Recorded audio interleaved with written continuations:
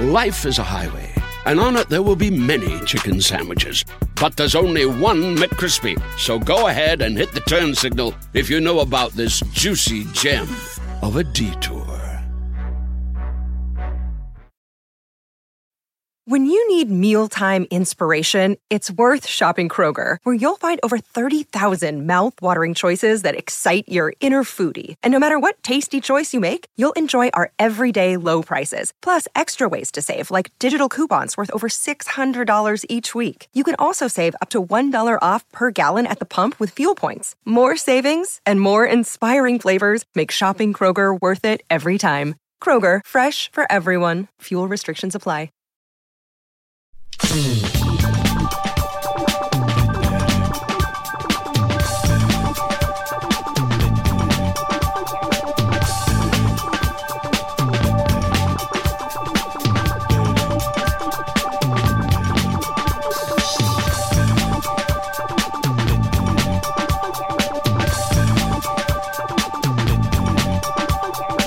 From E to Zimbra, this is You Talking Heads to My Talking Head? What? The comprehensive and encyclopedic compendium of all things talking heads. This is good. Rock and roll. Music? Hey! Welcome back to the show. This is our final episode, if you can believe it. Episode, wow. I believe, 13. We managed to do 13 episodes. This was just a little podcast we were going to do to pass the time this summer while we were in quarantine, and it turned into a 13-episode thing. My name is Scott Aukerman, and I'm one of the hosts of You Talking Heads to My Talking Head, and I have to introduce my co-host. He's the man with the co-most and the comb-over to hide his bald spot. Please welcome Adam Scott. Hey, everybody. So you know about my bald spot then? Oh, yeah, definitely. I mean, you're not fooling anybody with that. If you watch Parks and Rec, I mean, it's really apparent. Really? See, Yeah. I thought I had done a good job of combing over the bald spot that takes up most of my head. It's not even really a spot. It's like saying the 101 Dalmatians have a few spots. You know? Oh man, they have a lot. Yeah, they really do. Wait, is this an episode of You Talking 101 Dalmatians to Me? Yeah. Cruella de Vil, Cruella de Vil. If she doesn't stay, you no evil thing will. From 1 to 101 Dalmatians, that is. This is You Talking 101 Dalmatians to Me, the comprehensive and encyclopedic compendium of all things 101 Dalmatians. Look, we even talking about 102 Dalmatians. This is good doggy Disney cinema. This is Scott. And this is Scott. Hey, everybody. Hey, everybody. And we're talking about the Dals.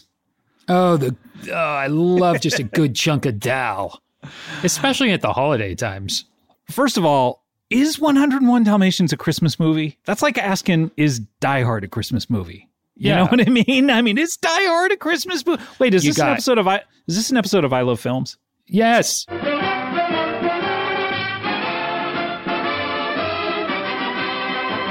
Hey, everyone, welcome to I Love Films. This is Scott. And this is Scott. And on I Love Films, we like to ask questions that have never been asked before in the history of discussion of cinema. And today we got a hot one for you. Is Die Hard a Christmas movie? See, it's crazy. People don't think of it as a Christmas movie. They think of it as like a big action extravaganza. And it came out in the summer, didn't it? It came out in the summer, but you know what? It's a Christmas movie. What's weird is it's set during Christmas, and Die Hard 2 is set during Christmas too, and people don't know that. And Die Hard 2 is a Christmas movie. Face it, folks. They're both Christmas movies. So is Batman Returns. That's a Christmas movie as well. Christmas movie. So is Christmas Story. Christmas Story. It's a Wonderful Life. You wouldn't notice it. It's a Christmas movie. It's a Christmas movie. How the Grinch Stole Christmas? Guess what? It's a fucking Christmas movie. Hello, Lethal Weapon. Hello,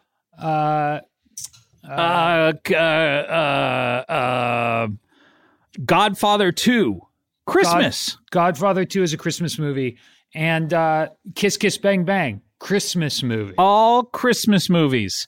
Santa Claus the movie, Christmas movie. That's a Christmas movie. The Santa Claus. Fat Man is a Christmas movie. Fat Man is obviously a Christmas movie. So look, I can't think of a movie that's not a Christmas movie at this point. There are no movies that aren't Christmas movies. We'll see you next time. Thanks. Bye. Bye.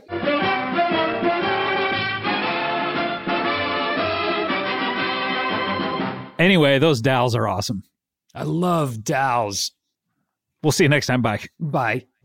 Cruella de Vil, Cruella de Vil. If she doesn't stay, you no evil thing will. Couple of good ones. Yeah, good apps. Couple Two of for good one ones there. That was a twofer. Why were we? Oh yeah. We're talking about your bald spot. Anyway, yeah, it's plain as the hair on your head, which is kind of there's not a lot of it these days, if you know what I mean. Too bad, too sad. So sad. Adam, it's the holidays. Of course, we're a couple weeks out from that fat man coming down the chimney. I love this time of year. I love chestnuts. I love cold chestnuts as much as the next guy, but if you start roasting them on an open fire. Oh, come on. Get out of town. Seriously, like get doing the fuck out of town. Will you get the fuck out of town right now? Get out of town or I'm going to murder you. Leave town now. I love curling up with by the fire with a good book and having the Christmas tree. And I don't know about you, but yeah, this is something that is sort of, people don't really think of it. But I like it, and I don't want to spoil anything for anyone else, but I'm just going to say it. I like the smell of the Christmas tree. It reminds me never of noticed Christmas. that. Yeah. I love the shape of it, the geometric conical shape of it. I love the shape of a tree, it's particularly conical. a Christmas tree. I love a conical shape. I love sitting down next to the fire with a good book. Like my favorite book is probably the March 2001 Hustler. That's a great book. Just a Christmas morning, sitting down next to the fire with the Hustler. I like waiting for my family to come downstairs. I like laying down in front of the fire with like a game of chess. But while I'm playing chess, I love reading Penthouse Forum out loud to my nephews, to my kids. Look, they got to learn these things. How else are they going to learn about, these tropes of the pizza delivery guy? And right. The guy coming to fix the plumbing, or a plumber, I guess you could call him. The male stripper who gets the people who hired him so horny that they all take turns on him. There's a new neighbor, wants to help with their lifting stuff and bringing it into the house.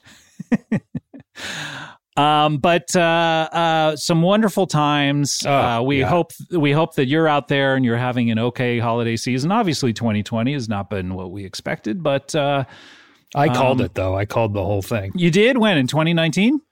Yeah. What'd you say? I think it was our last episode of last year. I said, well, do we have the tape on it? Do we have? I can play the tape. Scott, this is great. It's great. I love that 2019's wrapping up. I love that we're almost done, but I cannot wait for 2020. See, 2020, I know everyone's really excited, but I think we need to just cool our jets a little bit. You want cool jets? Why? Yeah. Well, because I feel like the jets are just a little hot. And I feel like this coming year could be more trouble than we expect. Okay, we'll have cool jets then. You think the jets are getting too hot? I think the jets are piping hot right now as far as expectations for a kick-ass year. And I think we need to just cool them a little bit. Maybe just dip them in ice water. All right, we can cool these jets. These jets are too hot. Okay, great. Thanks. So it sounded to me on that clip that you were more concerned with the temperature of the Jets. Well, I felt like in general, the Jets at the end of 19 were getting too warm. Too warm. I guess that's primarily what I was concerned with. Yeah, I guess you're right. Were you talking about the football team, the Jets? Yeah, they were all. I saw a game. I guess it was in December. I saw a Jets game, and they all looked just piping hot, like they just needed a rest because of all that steam coming off of them. Yeah, there was steam coming off of them, and they were super sweaty. I was just like, "What's going on with the Jets?" Interesting. Well, in any case, we hope that you've gotten your shopping done. We want to say there's a bunch of stuff in the store.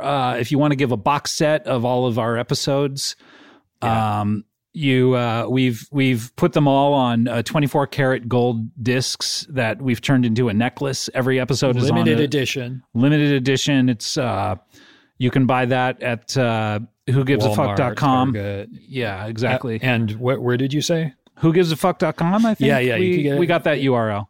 Whogivesafuck.com. But remember, it's limited edition. We only pressed like 44,000 copies. Yeah, so make sure to get one as soon as you can because they're going to be gone.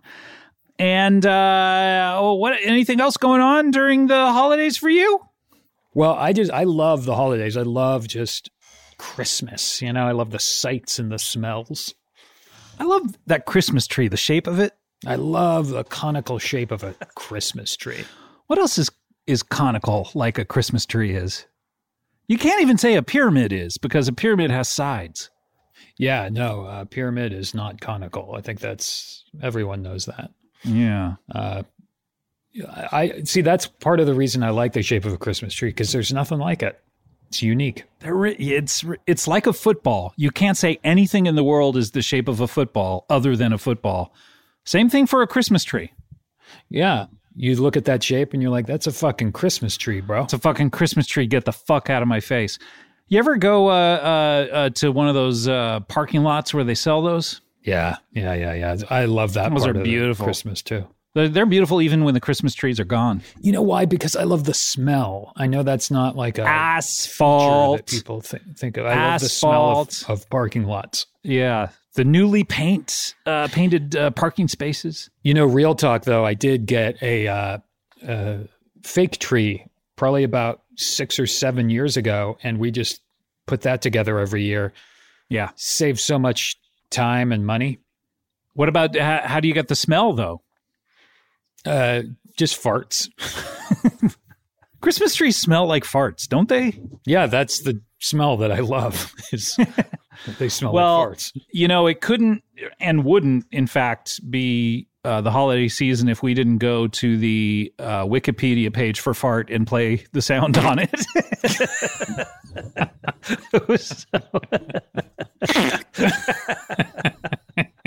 Just want to make sure that is that the only sound they have as a it's the only sound example? On any Wikipedia page. They're like, we got to make sure we put this on a Wikipedia. For some reason, every time you play it, a word comes up and it says prout. Yeah. Prout. No idea why. They derived terms include vaginal flatulence, otherwise known as a queef. Oh, God, they put that on the Wikipedia page? Yeah, they do, but they have no sound effect for that, unfortunately. But it is... that really is unfortunate. I should say, by the way, Adam, we are talking about the record Naked today, the final Talking Heads album, and we have a guest. We have a guest. She is a friend of ours who has an IMDb page as long as your penis. I mean, it's long, baby. She's done Freaks and Geeks, Cougar Town, Dawson's Creek, Busy Tonight, so many shows. Busy Phillips. I love Busy. Busy, I think I can call Busy a good friend. She's a terrific person. So funny and just the coolest. She's great. I call her an acquaintance. Oh, wow. But so good. And you know, from the Thrilling Adventure Hour show, we did several shows together there. She's great. And she is a big fan of Talking Heads and Mr. Burns. So we're going to be talking about the final record, Nick It. You know what? I'm glad. I know she was maybe going to come on the show early on, but I'm glad we got her for the final episode. Yeah, just under the wire. Just under the wire. Do you remember Bird on a Wire, the Mel Gibson, Goldie Hawn? Fuck yeah, movie? I do. What a pairing. Is this an episode of I Love Films? I think it is.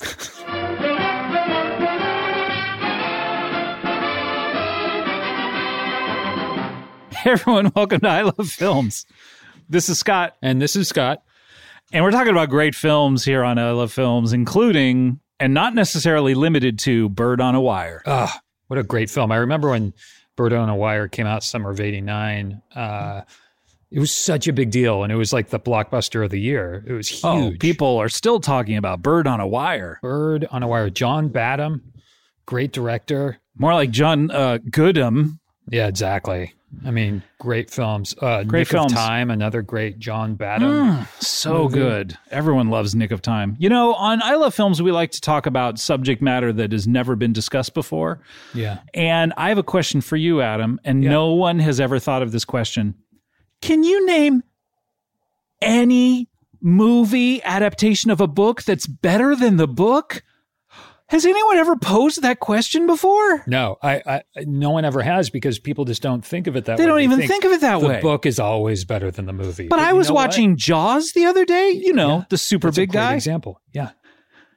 That's better than the book. I'm so glad that you said it, because I feel like if I said it, I would just get murdered.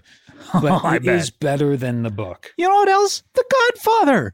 Better than the book. You're right. You're right. It's better. There is this weird part in. Have you ever read The Godfather? No. There's a weird whole like chapter. You read, I think, The Godfather. With one of the wife of one of the gangsters. I can't remember who it is. Has an extra large vagina. Really? It's very strange. It's a very weird book.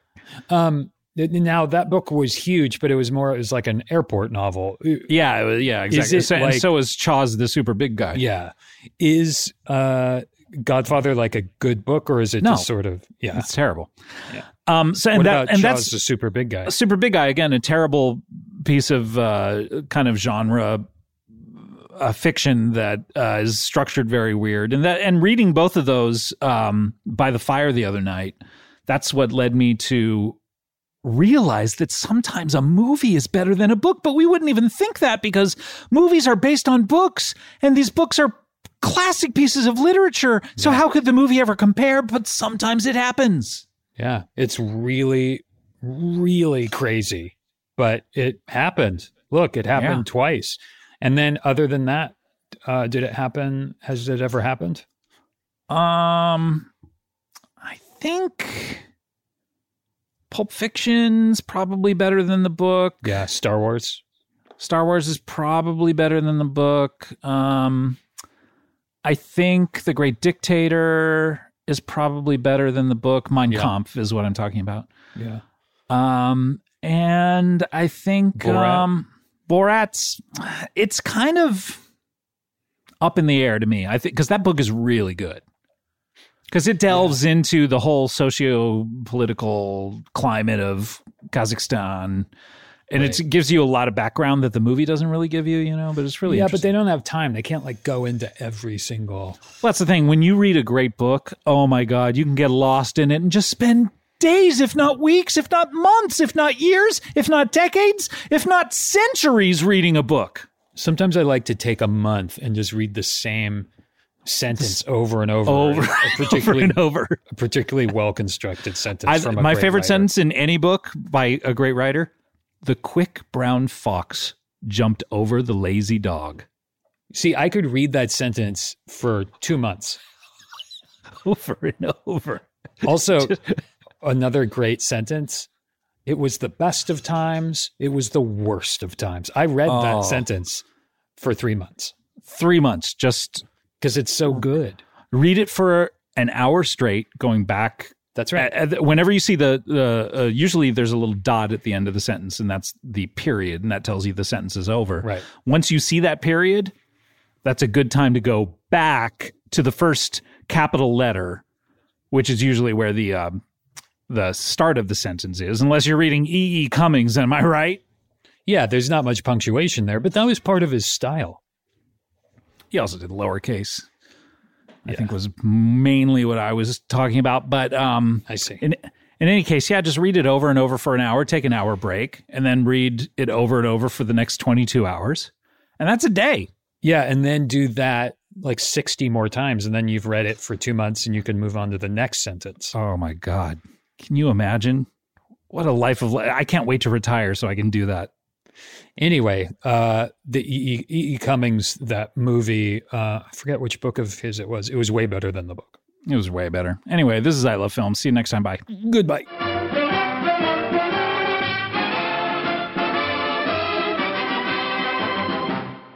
Pretty good. 2 F's and 1. That was really good. Good to hear from those guys twice. Yeah. Who knows? Maybe we'll hear from them again. Maybe, although this might be their last episodes. That's true. Adam, are we ever going to do another show after this one, or is this it? That's a good question. I know everyone has sent us suggestions, usually based on the title more than them wanting to hear us talk about a band. Yeah. But if there's anyone whose discography you want us to break down, let us know.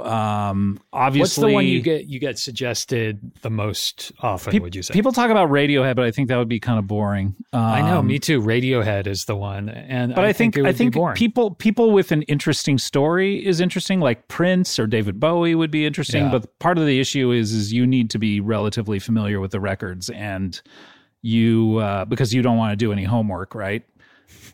Yeah, I think Tom Petty would be a good one because Tom Petty actually has a cool story. I just watched that 4-hour doc about Tom Petty. Yeah, the Bogdanovich one. Yeah, and did you see my Instagram? I posted.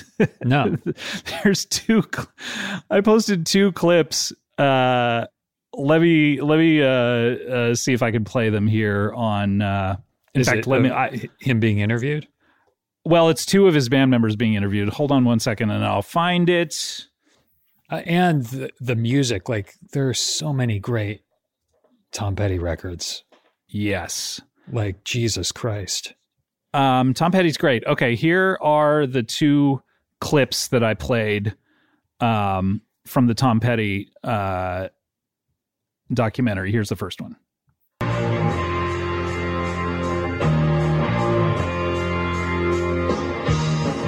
The phone rang and somebody said, "What are you doing next year?" And I said, "Well, nothing." I said, he said, "Well, you want to come out on the road and play with us?" And I said, "Well, I'd love to." Okay, and here's the second clip. On a couple of tracks on the last DJ. I remember on one of the last nights, Tom just asking me, what was I doing that summer? And I go, "Nothing, brother," And he asked me if I, want to go out and do some gigs. So the moral of this story is, if Tom Petty ever asks you, "What are you doing next summer?" you gotta say nothing, and then he'll offer you a job. Then you'll be on the road. Both incredible stories that they got out of those guys. It's just, I was watching, and both of them said the exact same thing. Tom said, "What are you doing next summer?" I said nothing. He said, "Do you want to come out and play?" I said yes. Oh boy. I mean, there's a little more to it than that, in the sense of one of the guys replaced their longtime drummer, and that was how he found out he was the replacement. And then the other guy was Stan Lynch.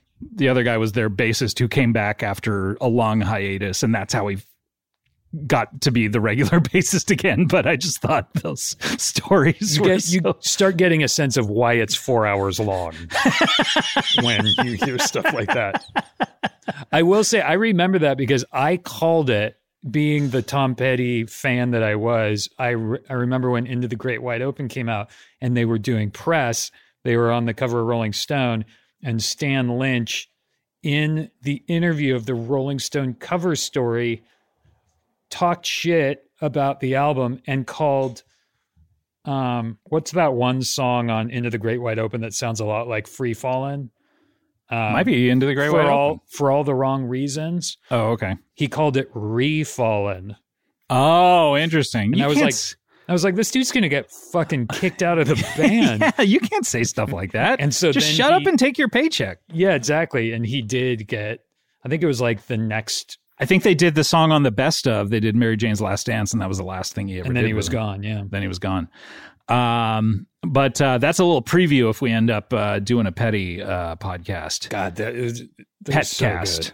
You know, Mark Maron had Mike Campbell on just the other day. One of the only white guys to decide that dreads were a look that worked for him. To do. Yeah, him and Counting Crows, Adam Duritz. Well, send us your suggestions, and remember, it's got to be something that Adam has listened to and knows, because he doesn't want to listen to anything new. That's not true. I would do. I know David Bowie. I guess Prince, like really diving into Prince records from like after the late 80s would be. Well, his discography gets to be very so messy much. once he leaves Warner Brothers. That's the thing. You could do a Warner Brothers from 78 to 91 or 92 or 93, maybe is his last Warner Brothers. Those are his hits years. I mean, seems manageable. He only had one hit after he left, and that was The Most Beautiful Girl in the World. And then hits dried up for him. So it was Cream and stuff. Was that still Warner Brothers? Yeah. That was Cream was a 92. That was that was on Diamonds and Pearls. 91. Yeah. Anyway, so that like all his Warner Brothers years, we could do because he put out probably 10 records. Anyway, I don't know why we're looking to do another show. I don't want to spend any more time with you. I know, me neither. Are you sick of me? No, I'm not. And I've ended up having a lot more time here in New York than I thought I would. Well, it really has been a we decided to spend our time entertaining America and ourselves. I guess ourselves more than America, but probably the ratio is more leaning towards us at this point. But we've enjoyed doing this show. This sounds like it should be our final segment, but it's our first segment. But we do need to take a break. When we come back, we're going to have Busy Phillips will be with us, and we're going to be talking about Naked. And then after that, we are going to rank our Talking Heads records. You're going to see what our least favorite is to our favorite, and we are going to wrap up the Talking Heads story, all of that and more, all in a super-sized episode. We are going to be right back with more You Talking Heads to My Talking Head. Well, we know we'll be right back. Where we're going, but we don't know where we've been, and we know what we're knowing, but we can't say what we... Life is a highway, and on it there will be many chicken sandwiches. But there's only one McCrispy. So go ahead and hit the turn signal if you know about this juicy gem of a detour.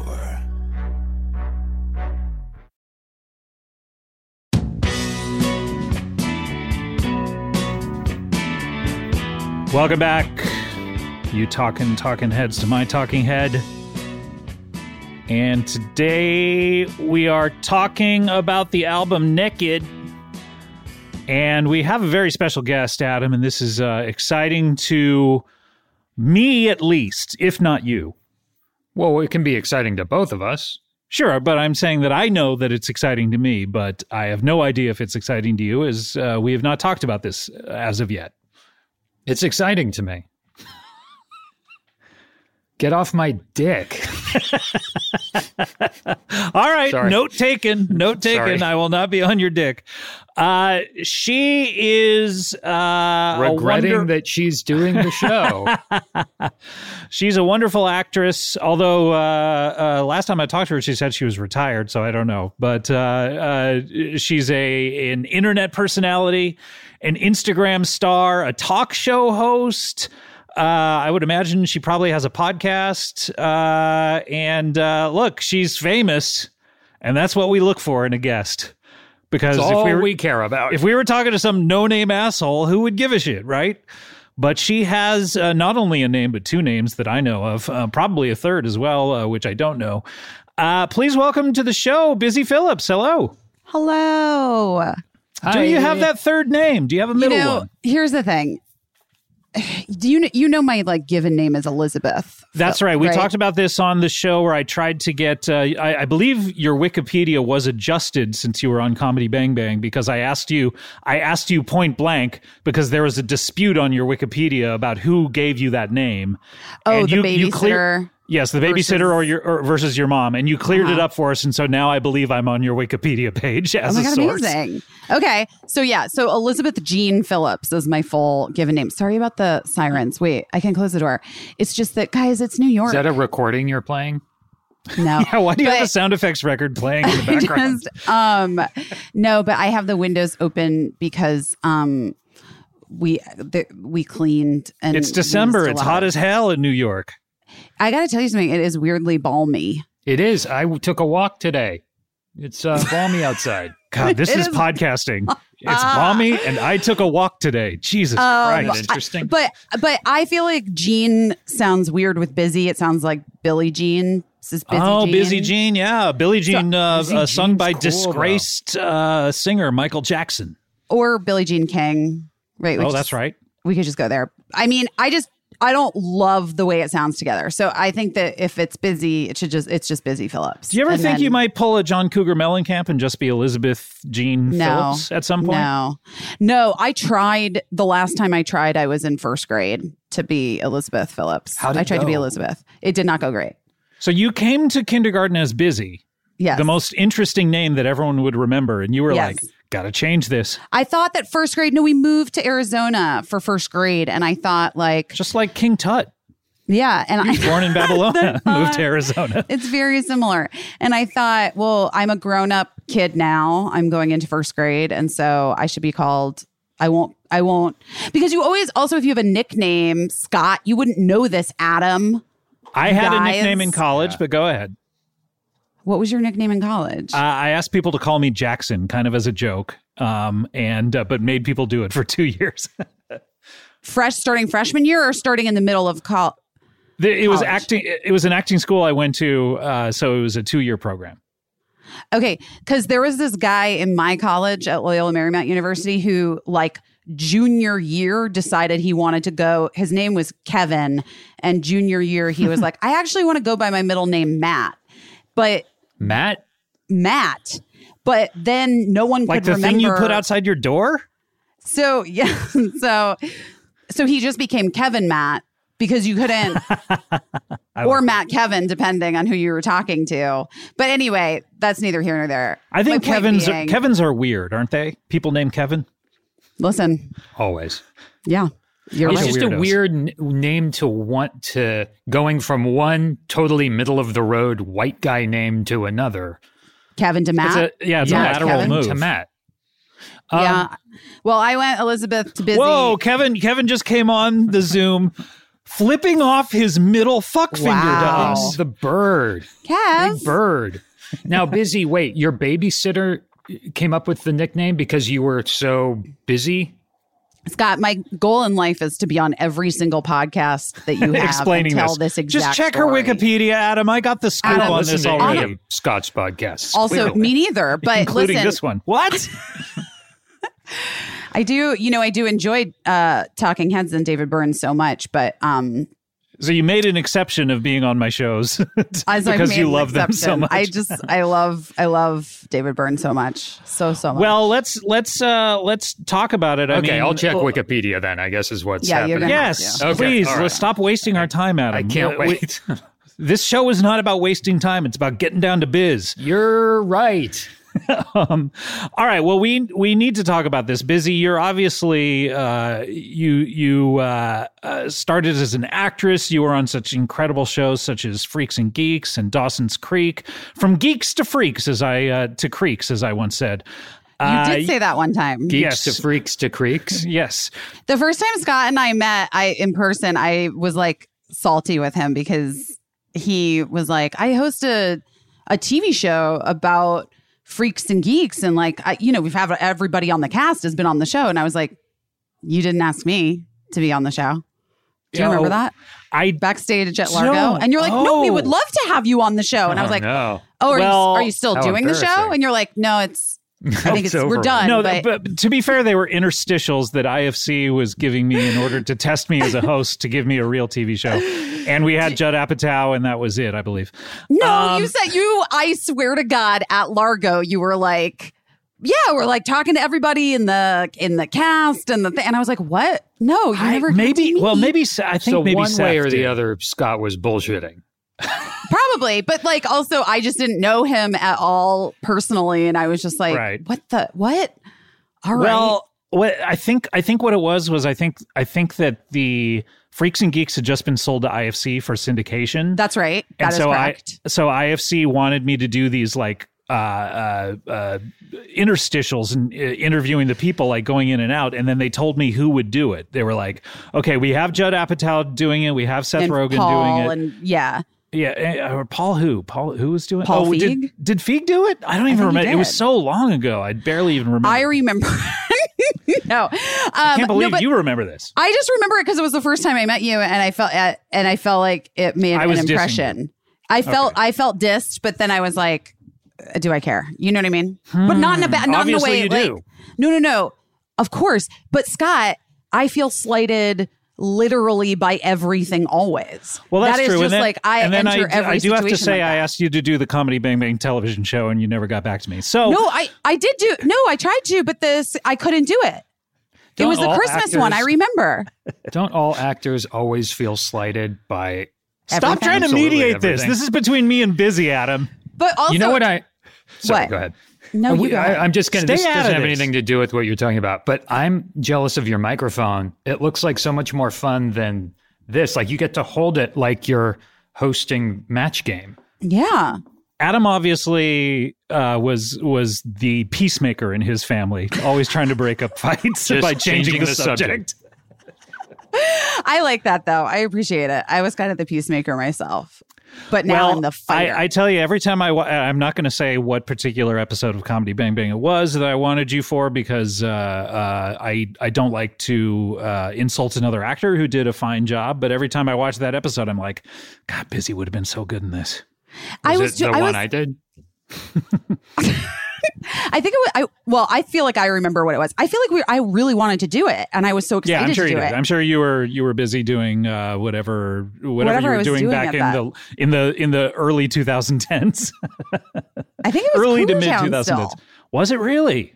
Okay. Well, this leads me into my question, Busy, is you've done all of those acting roles. Yeah. You then segued into having a very popular Instagram feed, which then Mm-hmm. gave you an incredible talk show. You were a groundbreaking deal. talk show, a book deal. I mean, you have so much going on.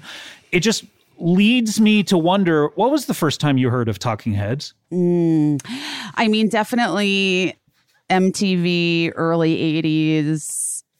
Like MTV was always on in my house. So the videos, it was probably. What was your electric bill like? I don't know.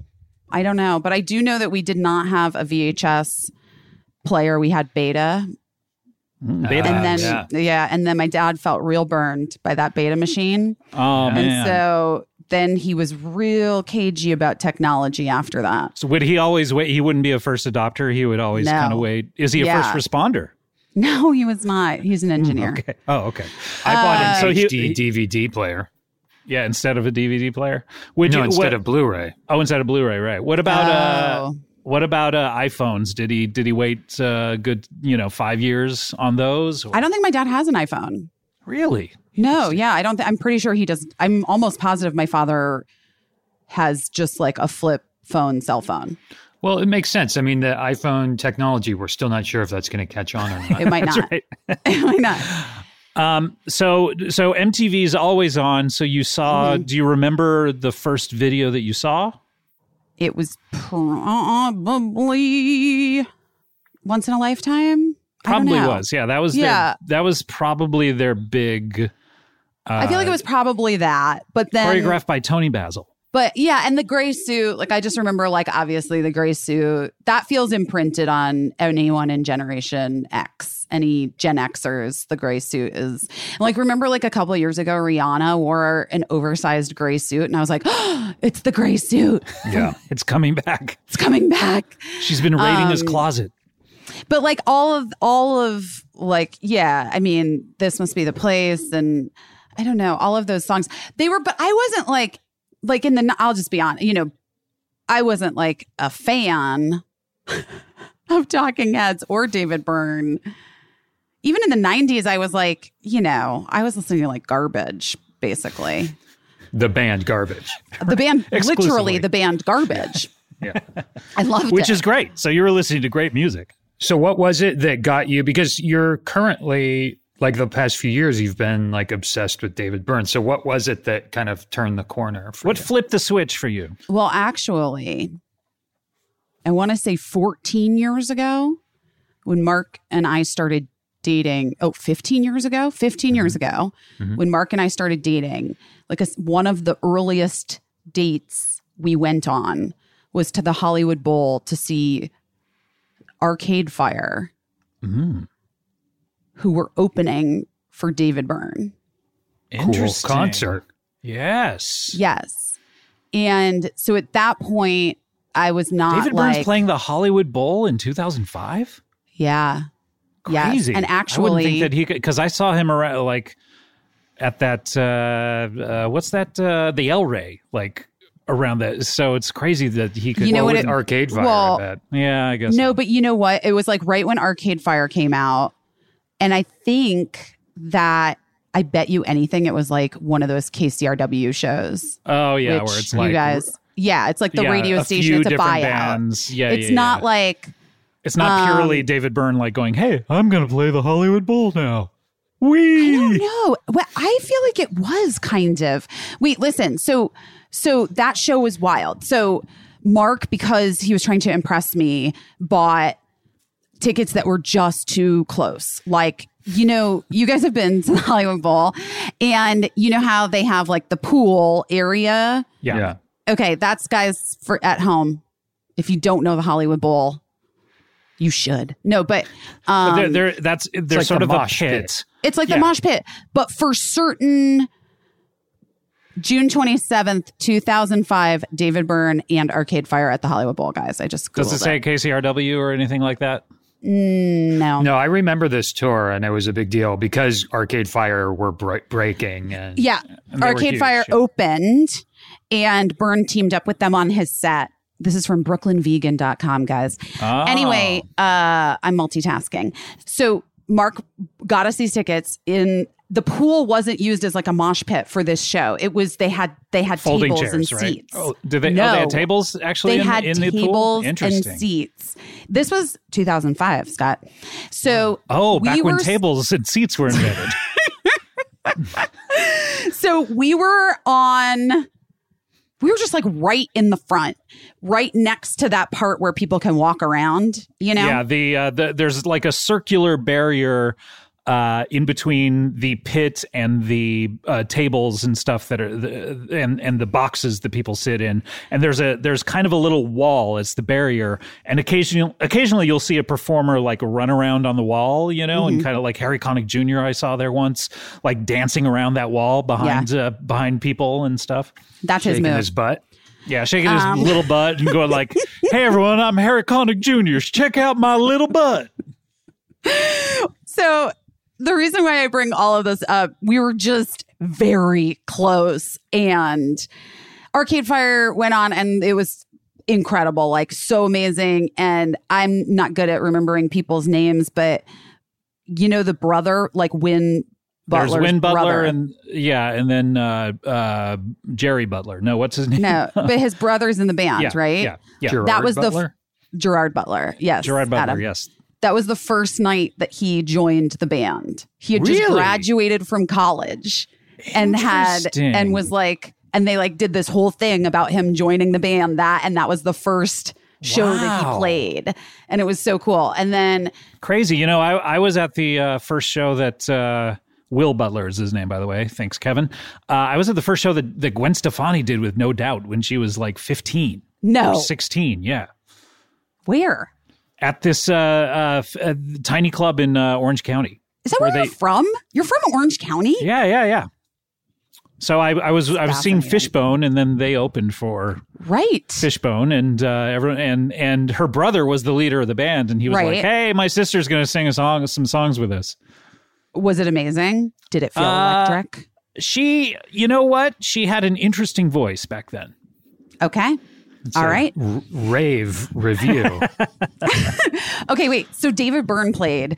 Yeah. I was already like so into it. And then David Byrne came out and I just fell totally in love. And all the songs that like I kind of had remembered that had been imprinted on me as a young child in the 80s. You know, he played all the hits. It was incredible. And I just was mesmerized by him. But he also brought out this wild marching band called the Extra Action Marching Band to jam with him. And it was this marching band of misfits, like just wild. Like, was it sort of truly, like the Jim Rose sideshow circus kind of like marching bands in a way? Yes, exactly. And they went out all around the pit. So we were like right there. And as this one marching band member was coming toward us, like basically they're on top of us, I was like, oh my, this is 2000. I have to say again, this is 2005. I was like, oh my God, wait, what? And she was free bleeding down both of her legs. She was wearing like a band uniform kind of. They were all wearing like kind of fucked up band uniforms with like held together by safety pins and whatever. And she was free bleeding down her legs, which was something I didn't know existed or was a thing. And also in that moment, I was like, oh, it's an accident. Like she's not trying to bleed down her legs. Mm-hmm. But now I know what free bleeding is. And I'm sure that she was, because they were very fucking punk rock. And anyway, it was just like that show had a major impression on me in 2005. Wow. And then I got way back into David Byrne. So then let me, sorry to interject, but now that your husband doesn't want to impress you anymore, where are your seats now when you go see a show? Well, Adam knows my husband well. I see him at Tender Greens often. He loves that soup, Scott. He loves the soup. Big TG guys. Back when Tender Greens was open, I would see him all the time, and I would sit down and talk to him for a while. So I know him just as well as Adam. I know what you mean, though, Busy, about being too close. Like you would think it's just a thrill, but there's times when you're so close, you don't get the scope of the show. You don't get what the show is supposed to look and feel like, because you're so close, you have no perspective. And it's like embarrassing because you're so close. They can see everything you do. You can see everything. You feel like you have to be on your best behavior. When the National played the Hollywood Bowl, we were sitting where you were sitting. And it's like, you feel like you can't even go to the bathroom because, like, you know, they're looking right at you, you know, to check, you know, hey, how we doing? You know, after every song, they look in your eye and go, oh, what do you think? Yeah. And I don't know. Yeah, it was, and it's too intimate. And also, like, the sound is never the best when you're that close. No, like, you really want to be by the soundboard, you know? What you want to be is between Haim and Rashida, essentially. That's correct. Which is where Adam and I were for our Vampire Weekend. That's exactly where you want to be. No, but Mark enjoys having, you know, being comfortable, but also and having good view. Mark is a person that enjoys music and live music. Yes, Mark wants to be on the show, and I keep saying, like, yeah, you should be on the show. Somehow you're on. We should have had Mark on the REM. We'll have him on in the REM one when we do. Yeah, he's very into REM. Yeah. That's mainly he wanted to be on the REM one. I was like, oh yeah, we should do an episode, but not going along, or not a lot going on in the REM camp right now. REM is to Mark what Tori Amos is to me. And we both feel the same about what Mark is to other Tori band. Strangely, but, like, it's a big circle. I like REM enough. Like, it's fine. But sometimes I'm just like, can it just not be on this shuffle? Cool Up does not, especially with how much I had to listen to them for our previous sister show. And now anytime they come on, she's just like, change it.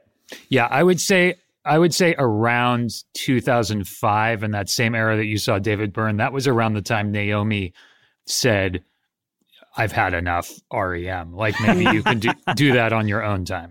Right. There's like 3 REM songs that I will not skip forward for when they come on. Shiny Shuffle Happy if People. Mark's- No.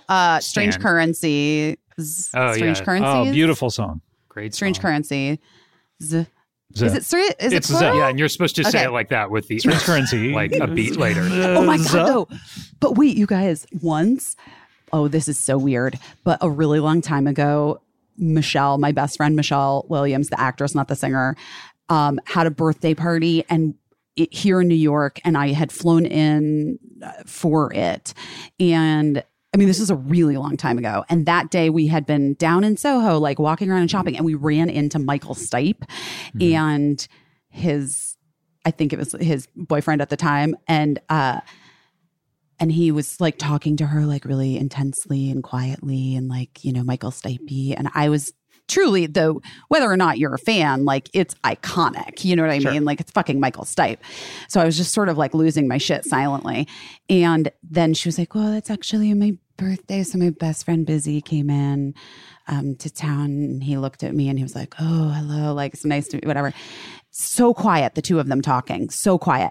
And then he was like, it's your birthday though. And then just sang happy birthday to her.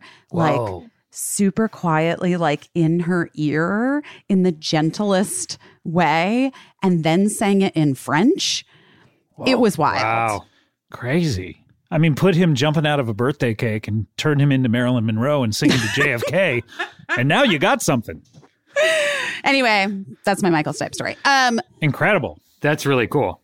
I can't think of any other REM songs that I don't. I mean, I like Night Swimming because that's like from the 90s when I was in high school. Yeah, it's a good one. Well, we're not here to talk about REM necessarily. Oh, we're here right. to talk about Talking Heads. So ever since that Hollywood Bowl show. But wait, I have to tell you. So after American Utopia, which I got to see twice, I think. Oh, you did? Twice on Broadway or Twice once on in a Broadway. concert? Twice on cable. Okay, great. Yeah. Well, I think the cable show turned out beautiful, though, by the way, for people who I saw it at Coachella. I saw the show at yes, Coachella. I saw the Coachella, but not there in person. I saw it on the live stream. Yeah. Oh, okay. I saw the Coachella show and I was very high. But What do you I mean? did enjoy it. And then I saw it on Broadway twice.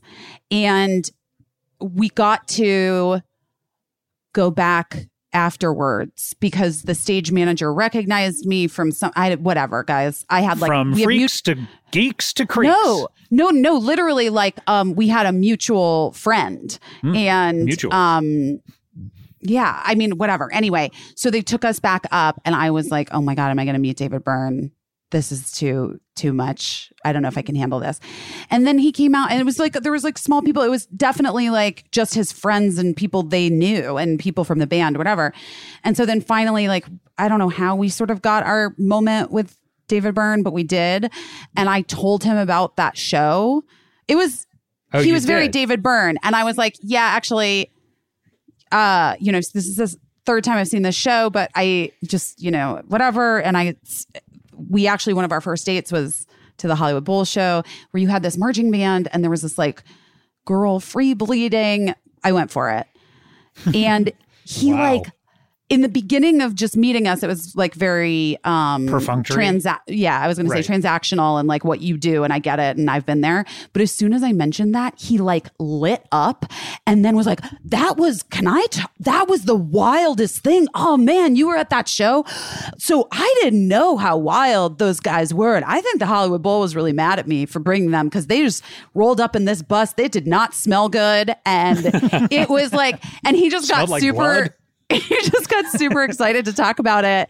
And then I left and I felt like I really nailed That's it. so cool. Now, were they part of the entire tour or did he bring them out just for that like show at the Hollywood I think it was Bowl? just for the Bowl show. Wow. I enjoy that time when you're meeting someone and it's almost obligatory because a friend is introducing you or something, and then a switch flips where they start actually enjoying the conversation. That happened with me at a party with Timothy Oliphant, where my friend introduced me to him, and he was just sort of like, "Oh, hi," and I said, "Hey, you know what? You used to do the sports." and I used to do the morning show on Indie 103.1, and he just a switch flipped, and he like got really into talking about Indie 103.1 and talked to me for 25 minutes about it very intensely. And I was like, oh boy, wow. He, but that time when someone like suddenly is interested in talking to you, it's hardly ever happened to me. And with Adam, he's like fucking with his microphone right now, barely Adam, even listening. has it ever happened to you? Never. Where you've been interested in what I'm saying? I have no idea what he's talking about. Someone acting like they're interested in a conversation. It's true though, like especially like famous people who are doing meet and greets or whatever, like there you do want to be able to have the thing where you can connect with them. And honestly, that was all I had. It happened to us with Fish on our sister show, Analyze Fish, Adam. Remember when we went backstage and talked to them and they didn't care? No, I think they were actually interested in talking to us because we had that show about them. Okay, what I remember being backstage at the Fish show was them being super nice, but me being obnoxious. Do you remember that? And me tape recording them and doing an interview with them backstage, like a mid-show interview. What do you guys have planned for the second half? Yeah, but you were being cool and asking funny questions and stuff, but I don't remember them being like, ooh, wow, I need to dig in with these guys. I think at least the bass player was. It was a while ago. It was. But similarly, that happened at the Hollywood Bowl where things like this just happen when you're invited backstage when you are either a celebrity or with a celebrity, as I happen to be. You know what? I feel like the second U2 interview was... Yes, where they actually... The first one was all nerves, and the second one they were like, hey guys, what's up? And And you guys were friends then. And now you're friends with buddies. U2. Best friends, yeah. Larry made us T-shirts. Oh, it's so nice. So you became sort of a Mr. Burns super fan, and you would go see him. You saw the show. And what would you say? Did you go back and re-listen to all of the Talking Heads records? Yeah. So then there's been just a process over many years of revisiting. This is a multi-year process. Oh yeah. Like first kind of just the hits, then some deeper cuts. And I mean, I'm not in any way, I don't have my own podcast about it. You know what I mean? Sure. Is there a period that you kind of... Speaking of free bleeding. Is there a phase of Talking Heads career that you are particularly fond of? Or an album? I mean, I do love Naive Melody. This Must Be the Place, obviously. But you know what's interesting about like this album, which is weird. It's their last one as a band, right? Yeah, it's a weird album. It's a weird album. Yeah. I think it feels like where he was going as a solo in the artist. future. Well, let's not talk about that album yet because we have to get to it. But sorry, Scott. I just want to rein you in because this show has a structure, even though it's hard to believe that we know what we're doing. Stick to the structure. Stick to the script. Stick to the structure. All right, so we need to take a break, but when we come back, we are going to be talking about that album that Busy is chomping at the bit to talk about. Love it. Naked. We are going to be right back. Microphone like Busy's. We'll be also during the break. Adam will be investigating where he gets a microphone like Busy's apparently. Yeah. We will be right back with more. You Talking Heads is my talking head after this.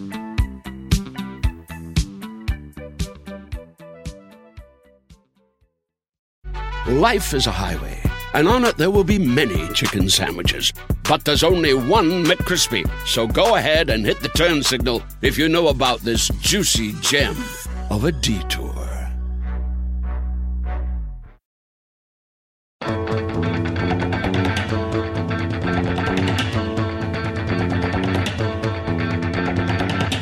Welcome back. You Talking Heads to my talking head. We're here with Busy Phillips.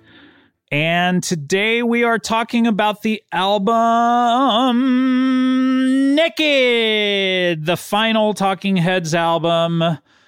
Let's go through some stats on this. Came out March 15th, 1988. March 15th, 1988. Adam, did you get this when it came out? Yeah, I remember being super excited and getting the tape of it. Oh, you got the tape. Did it have I the got extra the song tape. on it that CD had, or no? Sax and violins. No, Sax and Violins is the reissue bonus track. Bonus.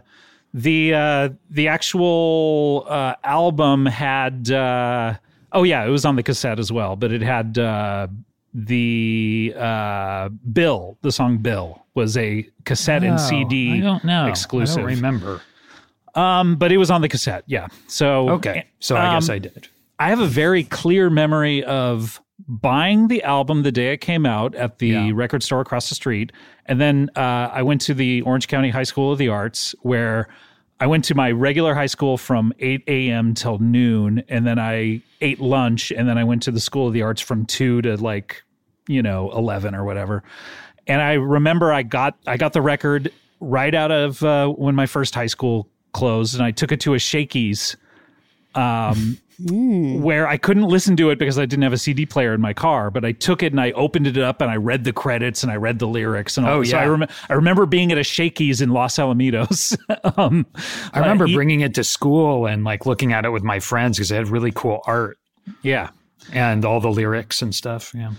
So let's talk about the story of this. Busy, we like to talk about the Talking Head story. So let's just talk about exactly how this happened.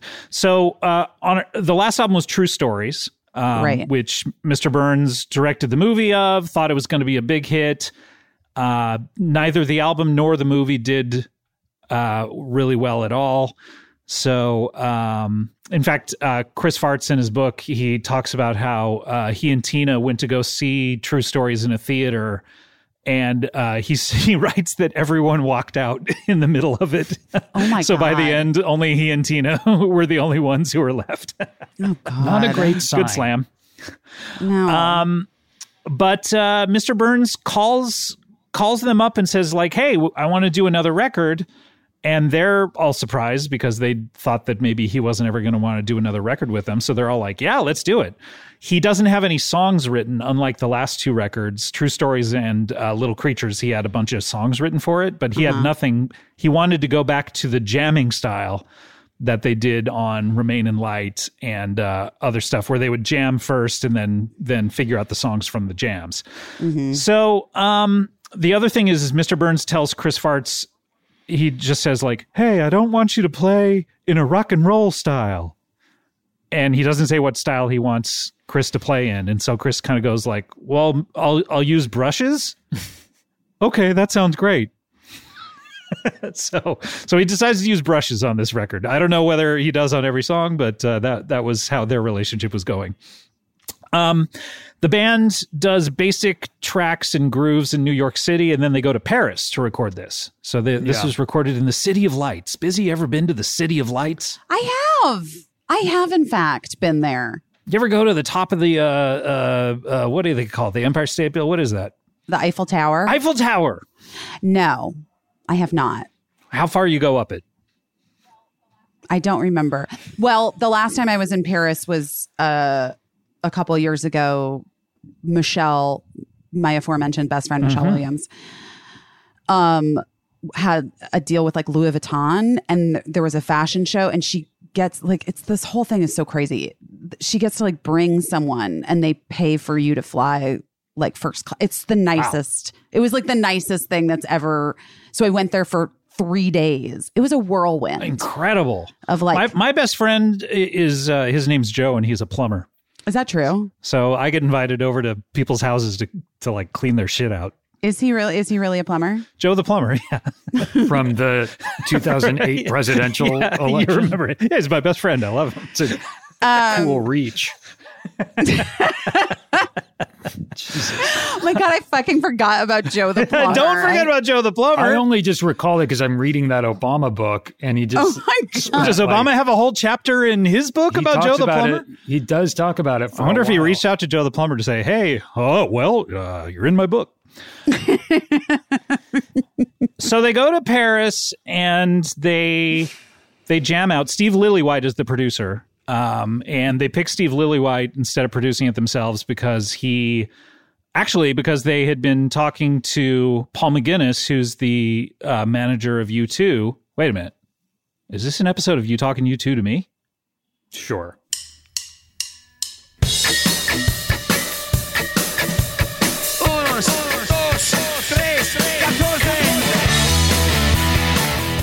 From boy to boots, getting them out, that is. This is You Talking U2 to Me, the comprehensive and encyclopedic compendium of all things U2. This is good rock and roll music.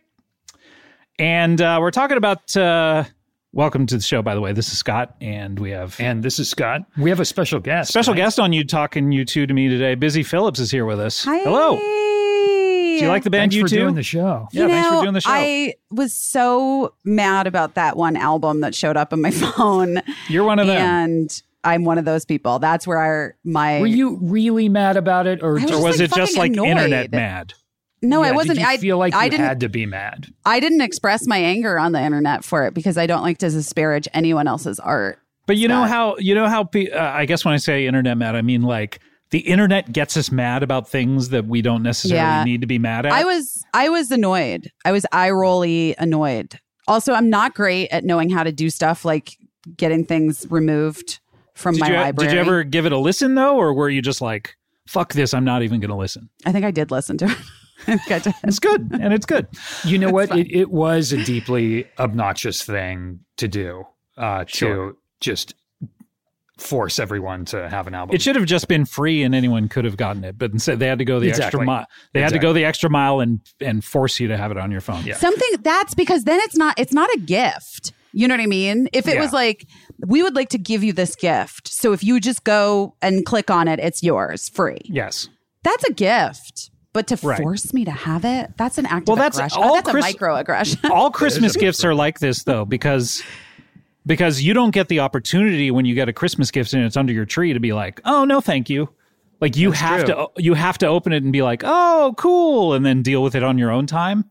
So it's a lot like every Christmas gift you've ever gotten. So U2 was Santa Claus. Yeah. U2 is essentially Santa Claus. But I have to close the story. But also, Adam, have you found that like having your kids be gracious gift receivers is one of the hardest things that you had to teach? Because I did. Yeah. Like when they get a gift that sucks from like someone, they have to pretend like they just like it. Smile and thank you and say thank you so much. Thank you so much. I will tell you it's something Kulop didn't learn until probably 5 years into our relationship. Really? I didn't realize, like, I had no idea, Busy, and you can tell me if this is the truth, but I had no idea that getting a purse for your girlfriend was like the worst thing you can do, because not one they picked out, because I just bought a purse and I thought it looked cool, and it was like, I guess in her mind, the ugliest thing she'd ever seen. Yeah. And she let me know it.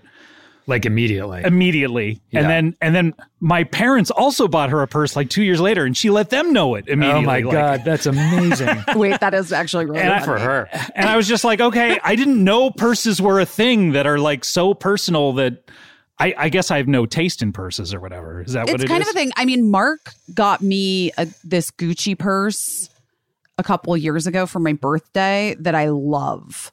But he also did ask my stylist, Carla, to help. Well, yeah. Now Kulop will let me know. Like, I got her a purse, I think, from Gucci in Paris when we went to Paris, and she loves it, and it's her favorite. But it's like, now I have to clear all purse purchases through her beforehand. I think that's a good thing to do. I think also, you know what else? If I've had like my friend Jenny's husband, Richard, has texted me and said, hey, do you think Jenny would like this or this? And I'm like, oh, definitely. That's good. Yeah. See, I didn't know. One of those, that's get how her you're this. Supposed to, either that or just ask her. Like now that, after you're together for a while. I thought at the time when we first started going out, it was like, oh, well, I want to surprise her with gifts, So I saw like a purse in Nordstrom or something. Nice. It was like, oh, this is nice. In my mind. In her mind, it was the ugliest thing she'd seen in her life. What did Kulop say to your parents when she opened the ugly purse? She was just like, "Oh no, this isn't good," something to that effect. And I was like, "Don't be rude to my parents." No, I love that she has boundaries. Well, she has learned now. I think she wouldn't mind me telling the story because I'm sure she tells stories about me on her show, Add to Cart, which is where all podcasts are sold these days. So we're talking about U2, and U2 had a manager, Paul McGuinness, who they were when Talking Heads were making the album Naked.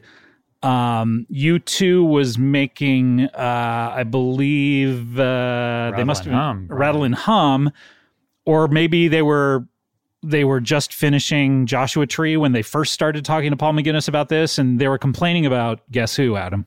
Brian Eno. The producer. Fucking old sourpuss Brian Eno.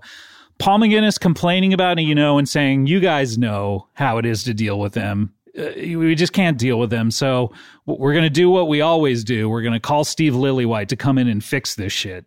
Mm-hmm. And so that made them say, story is old as time. Yep. We should get Steve Lillywhite to produce our record. So anyway, that's our episode. We'll see you next time. Thanks. Bye. Bye.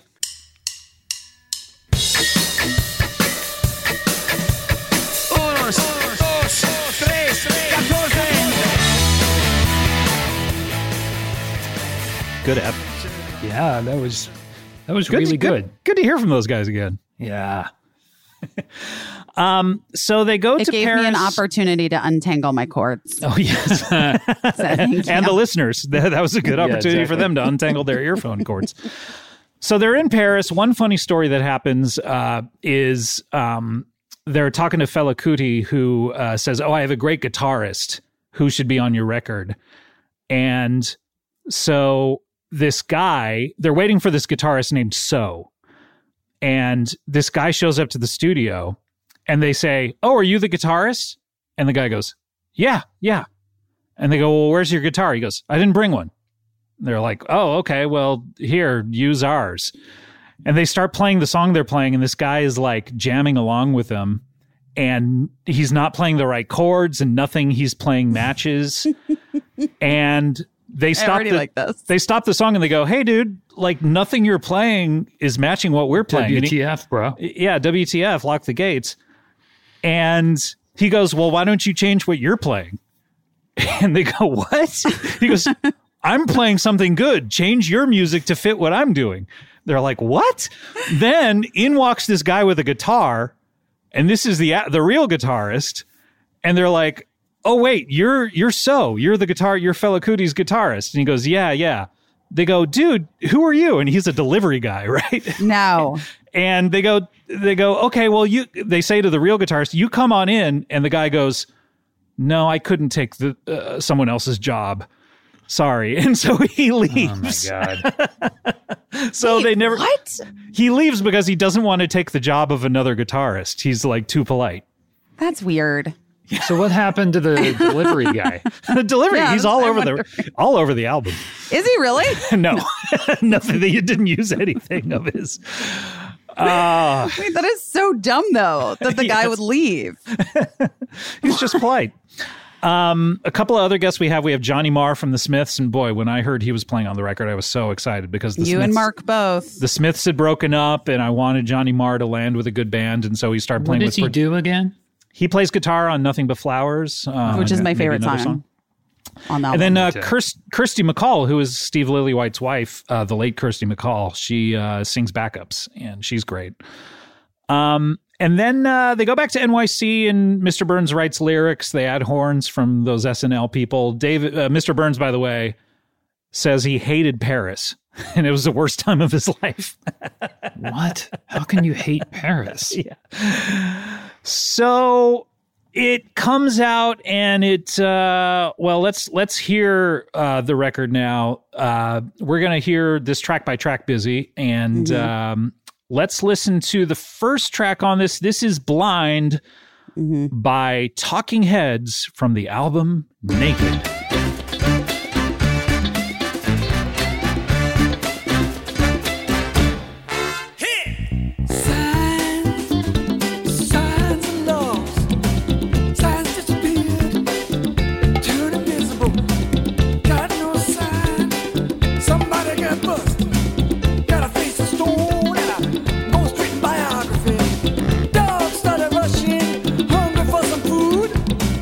Dog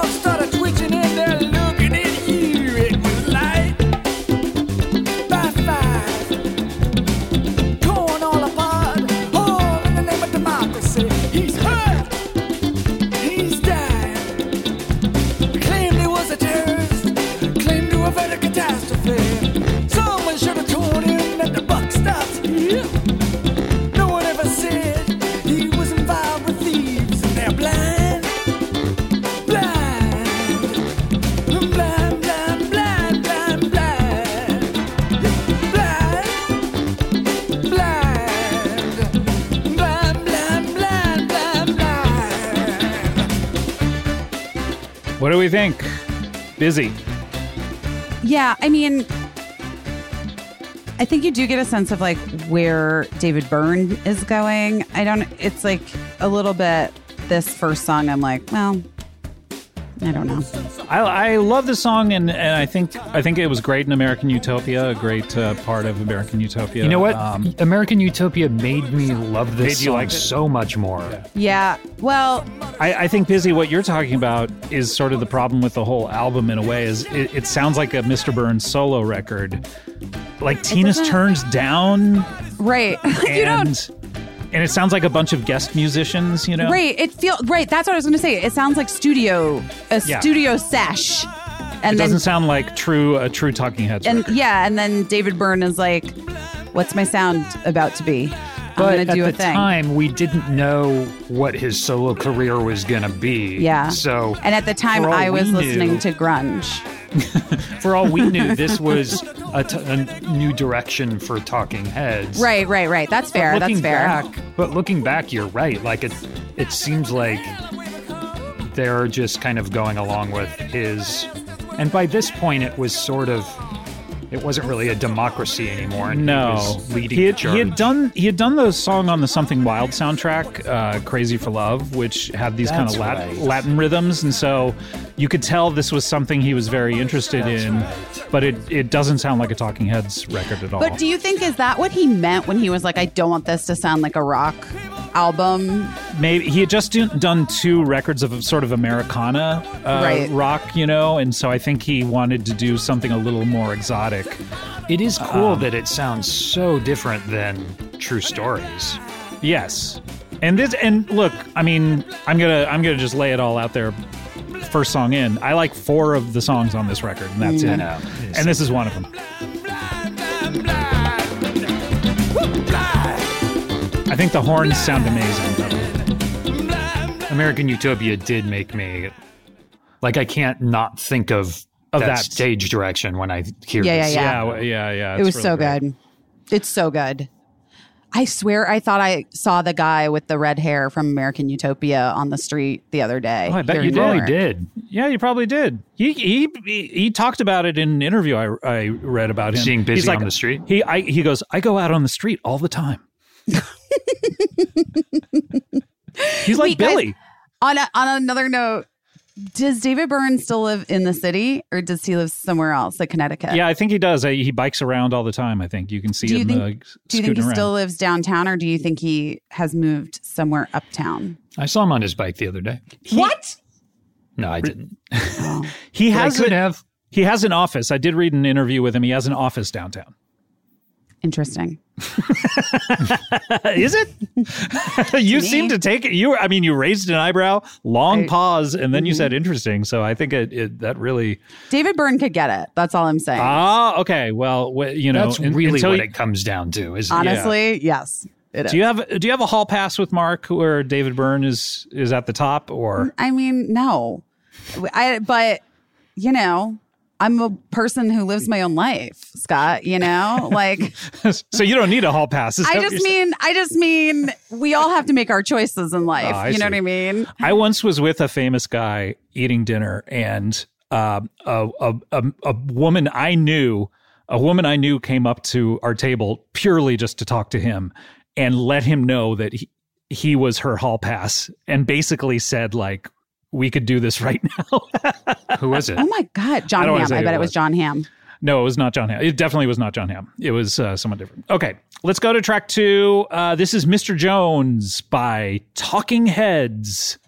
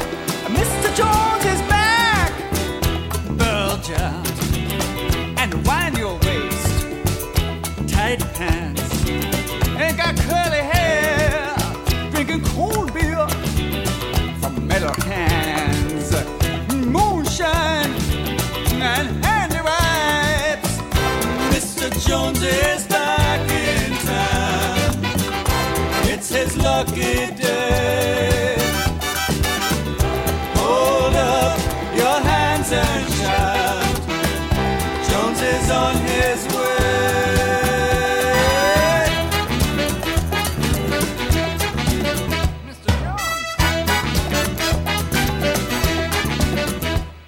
Busy, what do you think? I mean, to me, that part right there always has sounded like a musical.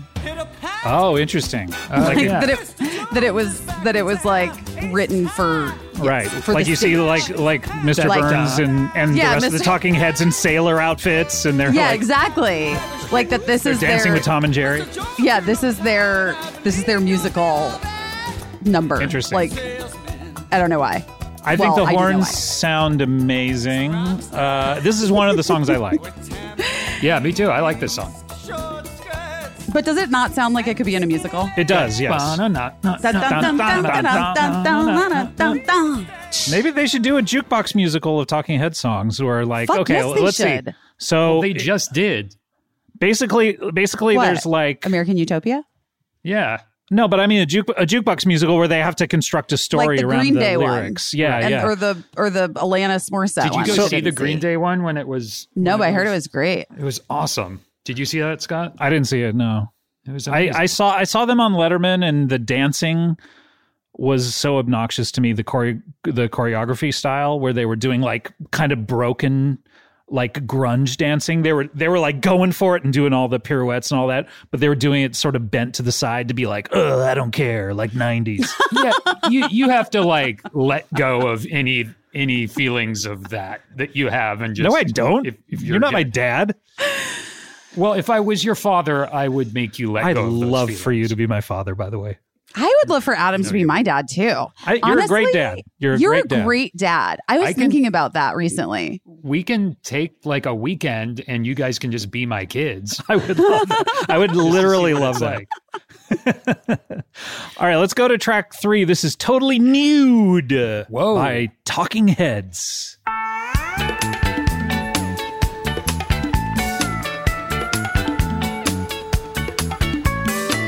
big and I'm bad, and I want you to know I hang around where the grass is greener. Totally naked, baby, totally nude. 'Cause if I want to, who's gonna stop me? I'm absolutely free, living in the trees, the birdies and the bees. 'Cause I'm a nature boy locked up inside. You can't tell me where it's at. Open the door. The rocks and trees and physical culture. Some days you hide. I guess you wonder where you are. Nature boy, nature man, take me along. We got a life that's undiscovered. Busy? I mean, I like this song. I always have enjoyed it. I wonder though if it sounds like a Talking Head song again. This is again where I'm like, Right. I think if the whole album were these kind of like fun pop songs that the first 3 songs are, it would feel more like a Talking Heads record, maybe. But the way it's mixed, it does not feel like a Talking Heads record. It truly sounds like Mr. Burns with guest musicians. why do you guys call him Mr. Burns? Good question. Isn't that his name? Yeah, because that's his name. You know what the drummer's name is, right? It's the guy. Chris Farts. Right, Chris Farts. And then Tina. I know By it's the way, Tina. Tina, what's Tina's last name, Scott? Verymouth?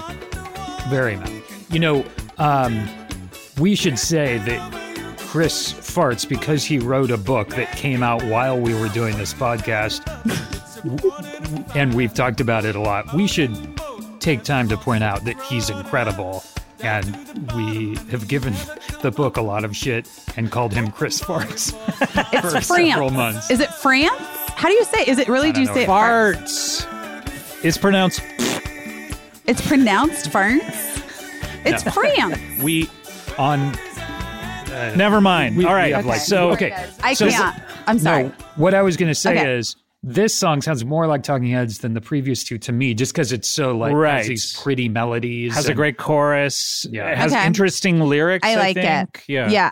I mean, I like this song a lot. My friend had an aversion to the word nude. So when this album came out, he was like, I just can't with this song. But I like Oh. Was he a never nude? saying it. Yes. I'm a totally nude. Really? Yeah, I'm a naked how often person. are you nude? Did you put on clothes just for this? No. I was out earlier. Oh, interesting. But what do you mean you're a totally nude? I don't know what Like that I'm a means. person like I don't care. Like I will get naked in front of people. Like I don't care. Uh-huh. Post having children and like I just who cares? Also, Sort like of by the goes way, out the window. it goes out the window, but like also like I've been in a very small bathing suit in front of people, but like what's the fucking difference really? You know what I mean? Yeah, exactly. Yeah. I don't know. I just have I have no like body stuff that's like I wish "Ooh, more let me women cover felt up." the way that you feel. I do too, because I think that women hold on to a lot of fucking shame about their bodies that's like unnecessary. So what? My stomach is all stretched out from having 2 babies, and like I don't give a Yes. fuck. Who gives a shit? We're all just human Not beings. me, Scott. We're all human beings, and human beings are essentially disgusting. And once we can Yes. You know what forget I about say? that. I say not only are we human beings, we're humans being. All right. I don't like it. Anyway, let's move on. This is track 4. This is Ruby Deer by Talking Heads.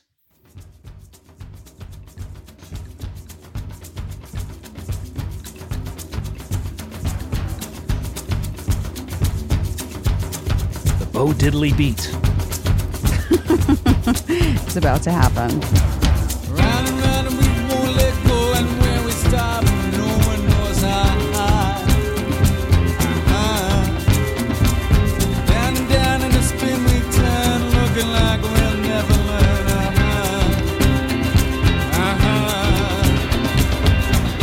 Think about what everyone is saying. Ruby dear, oh, don't you hear?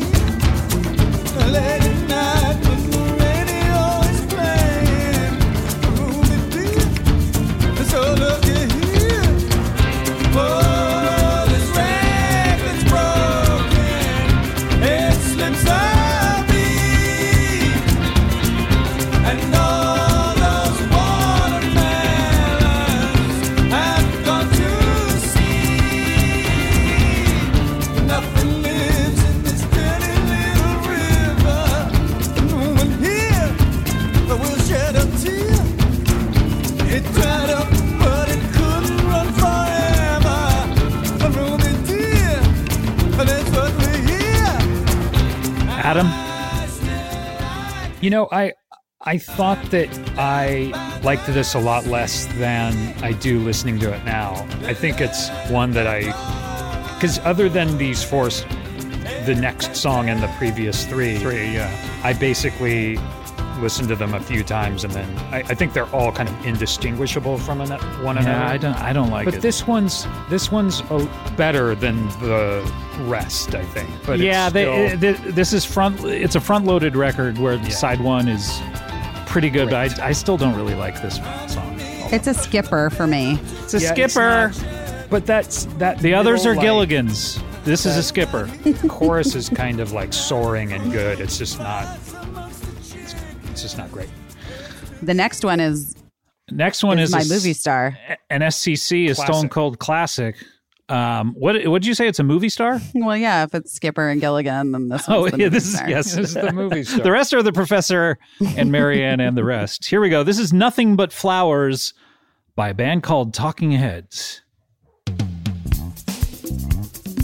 It's weird that you would have a song this good and then 3 that are almost as good starting the album, and then the rest be so just So kind of blah. boring, yeah. Yeah, it's boring is what it is. And maybe that's a result of only he doing the songwriting and no Well, one this else was all really- based out of jams, though. I just feel like no one's heart was in it. I don't know. But this is so great. This is so good. And this might be Johnny Marr here. Oh, it is Johnny Marr. Now you said I know that. Tina was turned down. In the mix, she's really low in my She opinion. is. Talking Heads was like a funk-based band where the bass is pretty loud. Yeah. And she's just kind of like a regular rock band mix.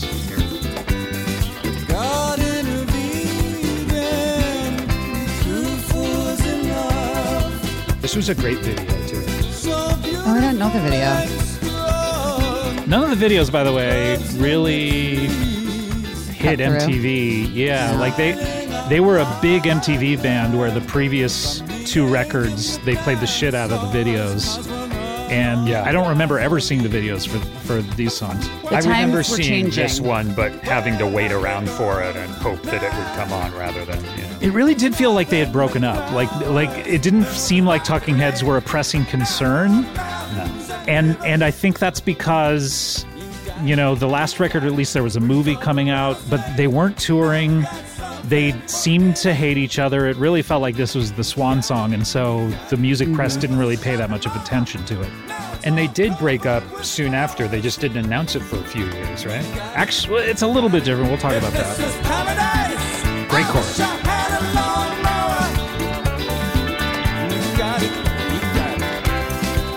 This, by the way, is one of those songs where I feel like Mr. Burns did a lot of thought about the lyrics because they're so clever and so interesting, and tells an incredible kind of post-apocalyptic story with a great worldview, and the rest of the songs sound kind of like afterthoughts in a way, but especially the next one where it's so on the nose and uninteresting. Let's hear the next one. This is the Democratic Circus, and boy, this reminds me of a little town called Washington, D.C., where the circus tent pulled up back in 1700s and just never left. The clown car, the clowns were there, and this is Democratic there's Circus. so many metaphors with the circus that you could come up with.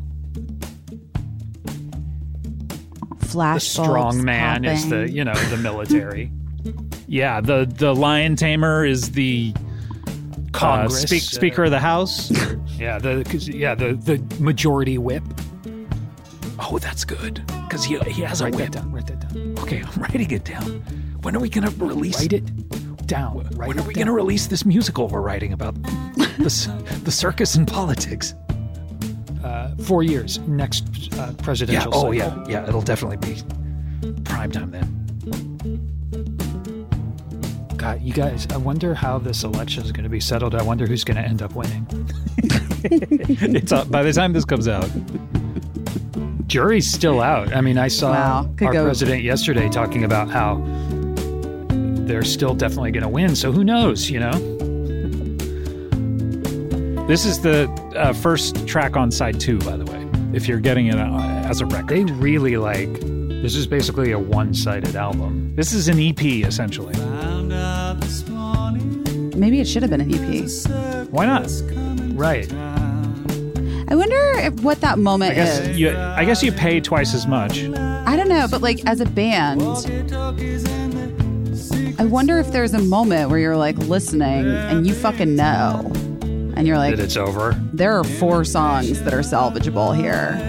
Well, that are good. I bet they do, but at the time it's like, well, fuck, we have to put something out. Yeah. I will say George Harrison says this is one of their most underrated records. I think he likes it. Yeah. Well, and what Harrison says. I mean, he was a Beatles, so he should know. You guys doing Talking Beatles next? Well, I mean, we already... Imagine how insufferable that would be. I'm the worst. A couple old white guys talking about the Beatles. Do we need another podcast about that? This is bad enough. This song gets really unpleasant. Can you skip forward where? Oh, you want me to skip forward? Okay, yeah, just it gets really. How about to here?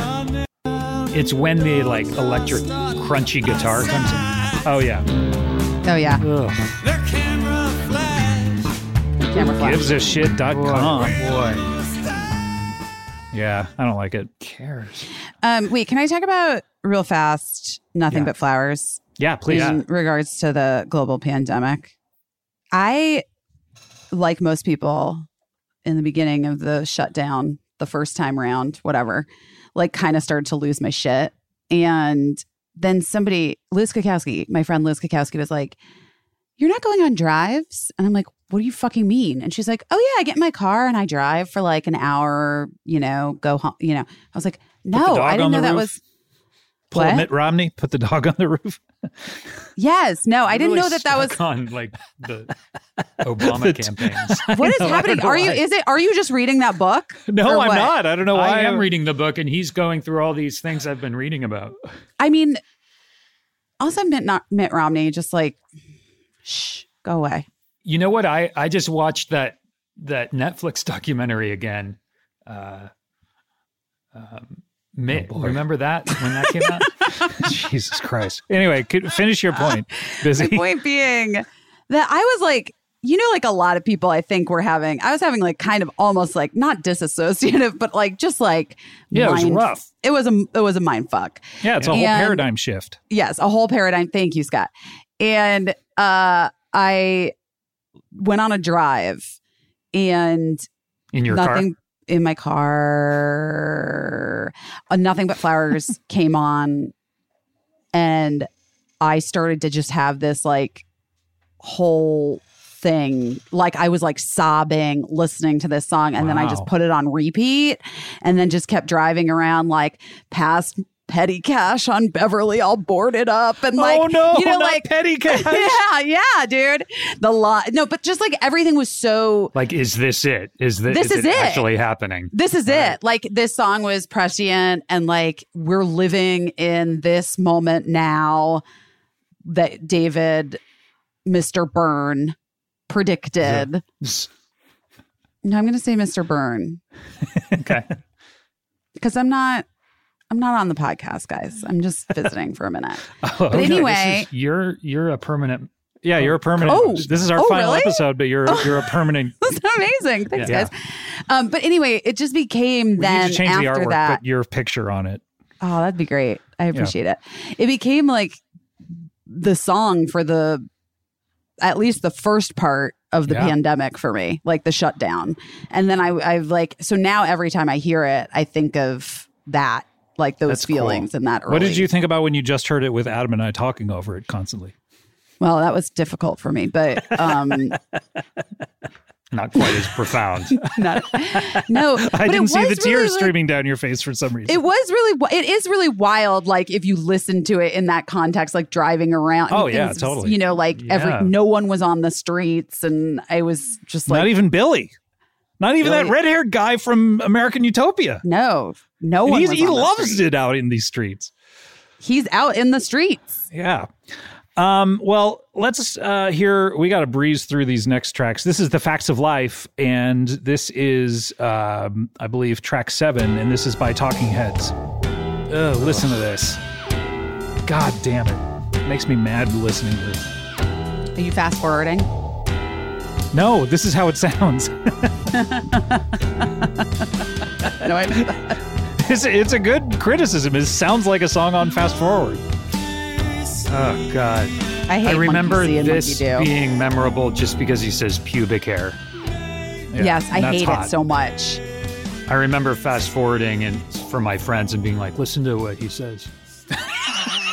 But like, whereas the lyrics in the aforementioned, my favorite song, Nothing But Flowers, are so smart. And yeah, I know. This is literally Monkey See and Monkey Do making babies, eating food, smelly things, pubic hair, words of love. And I mean, what the fuck? Know.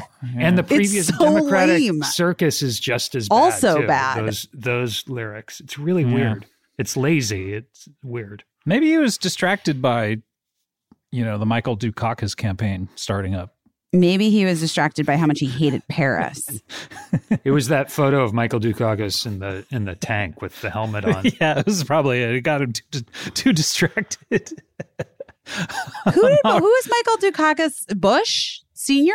He went up against George H.W. Bush. Yeah. For That was the first time I ever voted. First one. No, he only had one term.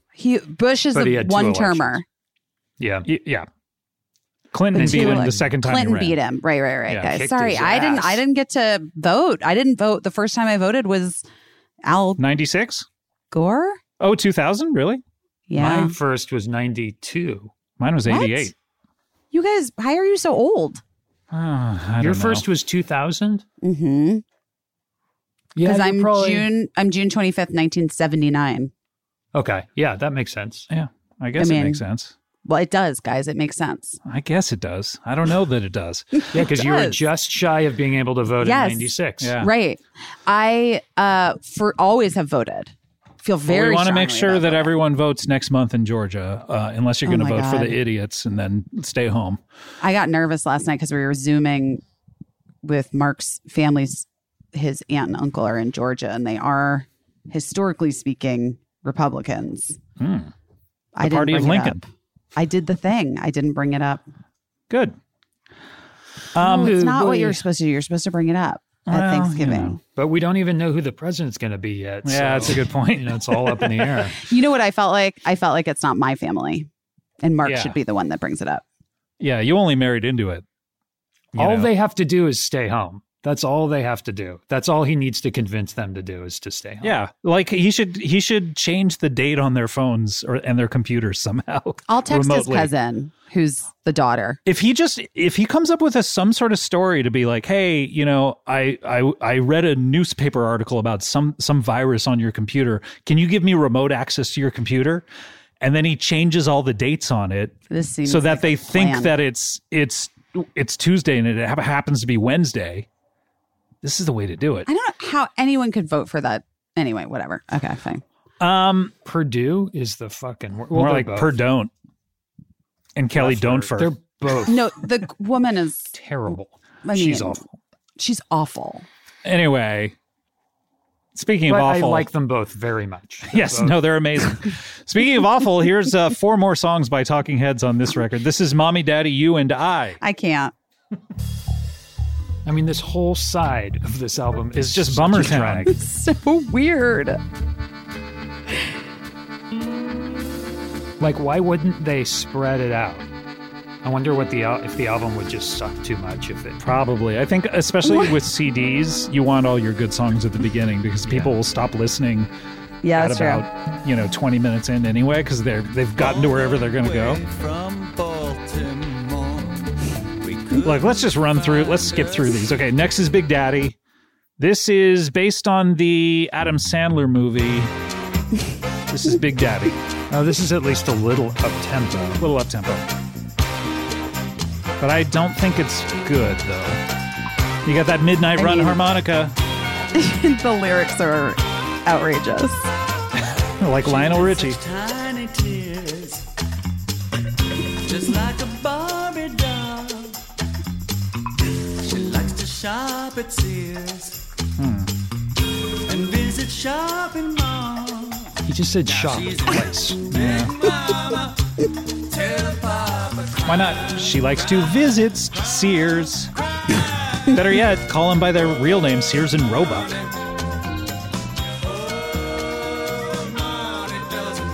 This one's not as objectionable as the I others. agree. No, it's But an I do- actual song.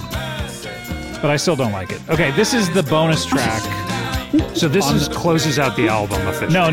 This, No. this next one is the bonus track on the CD and cassette. This is Bill. That's what I mean, but without the bonus track, that would have been No. the last song. Big no, Daddy. no. Look, there's one more song after this. Oh, so this is not the bonus track? This is the. It's just I'm in a gonna weird fucking place, kill you. Adam. They just put it. They felt They just put it Cool in a Water would weird be place. the good closer on both the vinyl but and the bonus track between the second to last two yes, second to last. They Abby Minored it. Ooh, what does that mean? Yeah, what does that mean? You guys, what? What's Abby Minor? It's like a thing that the 80s say on. I'd rather talk about this than Talking Heads. Did I make it up? Sometimes No, you probably I didn't. make things up. What is it? It's like a term. It's like sort of when they're the we're at the second to last shot. yeah. Is the Abby okay, Minor? Yeah. I read an article about this. It's based No, you on. did not. It's based on. Really? someone. Yeah, It's based on, I think, Abby Minor. Yeah, a person named Abby Minor who I forget exactly why. Because it was like a famous first AD back in the day who would always say it was the last shot. What's the But he last was- shot called? The martini? The martini. So he would Right. be So he would be always mistaken? say Yeah, so he would always say, "All right, guys, it's the martini," and then they would do the shot, and then they'd be like, He'd go, "We got one more sorry, shot. We got one more. We got so one they more called shot." it the Abbey Minor. So That's they hilarious. call the second to last shot the Abbey Minor. I love that. Okay, I didn't make that up. I like That's it. true. I don't think I've ever heard that. What do we think? I forgot it. What do we think of Bill? Does anyone care about Bill? No. Okay, let's hear Cool Water. This is the final track. This is Cool Water by Talking Heads. Oh boy. Jeez.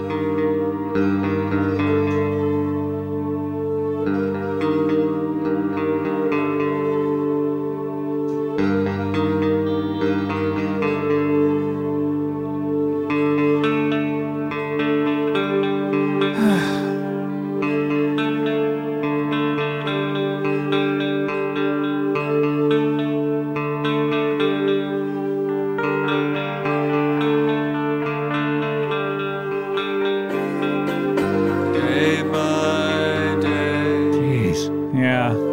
Day by day, this song continues. All right. That's a good enough taste. How do we feel about Naked, guys? Well, wasn't Sax and Violins on No. one version of the album? Well, it's on the reissue. Saxon Violins was put out 4 years later for the Sand in the Vaseline. We'll talk about that in our next segment. But it was recorded in the same sessions. They just did overdubs 4 years later.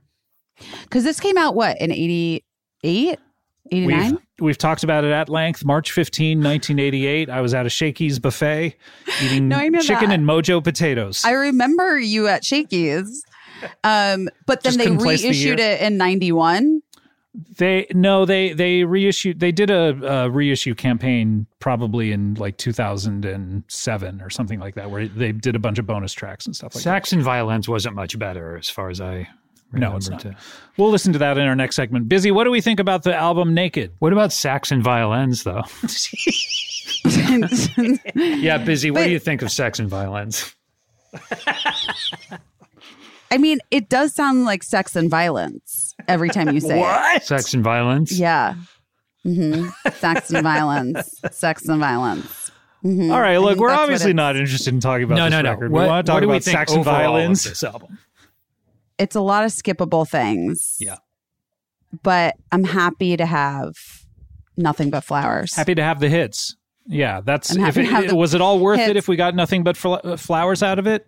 Probably. And, yeah. And maybe like Blind for the American Utopia. Totally Nude. Yeah. But those ones in that front, minus maybe number 4. Those ones I in the feel- front. Do I feel like it was worth the $13.99 I spent on it back in 1988? Probably not. I wish it were an EP. I think it's an EP. We should tell Yeah. them. Yeah. And Yeah. also, I think it sounds like David Byrne, not necessarily. Yeah. I mean, mostly, I think it sounds like him. Agreed Even on though- all counts. I Agreed think on all when I counts. first got it, I was so excited that I listened to the entire thing a bunch before I finally faced up to the fact that it was half shit. It's the Phantom Menace effect. Yes. Essentially, like you're so excited for it to come out, and then you listen to it a lot, and then you're like, you know what? I'm just not enjoying it. And then you never listen to it again. It's like side 2 of All That You Can't Leave Behind. Yeah, exactly. Well, this has been amazing, Busy. Can you name your favorite Talking Heads record?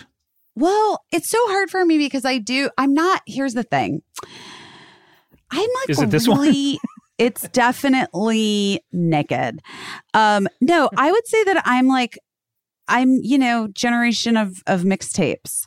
And so like, even now I feel like I Yeah. make playlists Right. and I just aggregate all of the things, but I also do a random shuffle, which is how I come to love songs that aren't normally like the ones that stick out right away. Songs that are like deep cuts that are Deep buried cuts. deep in an album. Suddenly it'll come up on Random Shuffle and you'll be like paying attention to it in a way Yes. that you wouldn't Like- normally. Yes. I don't know, Sax and Violin, something like that. You love that song, Adam. I really don't. Yeah, I don't know why you're fixated on it. It's not very good. Busy, we want to thank you for being on the Yeah, show. thank you. Oh, you guys. Amazing to have you. And I I feel like we really got through a lot.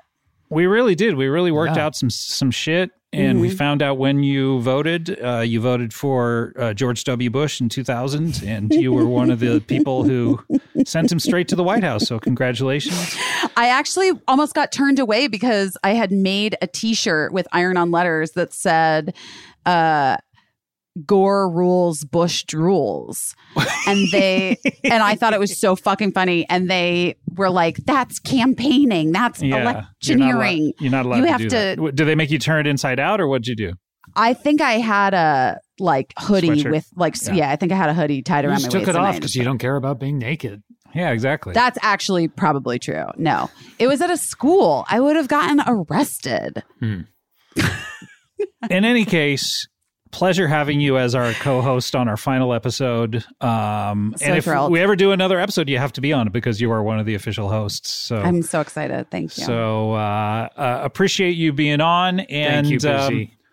We're going to take a break, but actually we're coming back because Adam and I need to wrap it all up, and we need to rank our Talking Heads records. We are going to be right back with more You Talking Heads to My Talking Head. Thank you, Busy Phillips. We will be right back after this.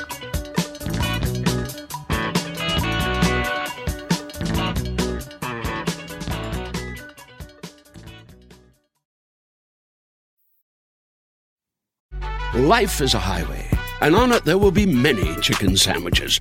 But there's only one McCrispy. So go ahead and hit the turn signal if you know about this juicy gem of a detour.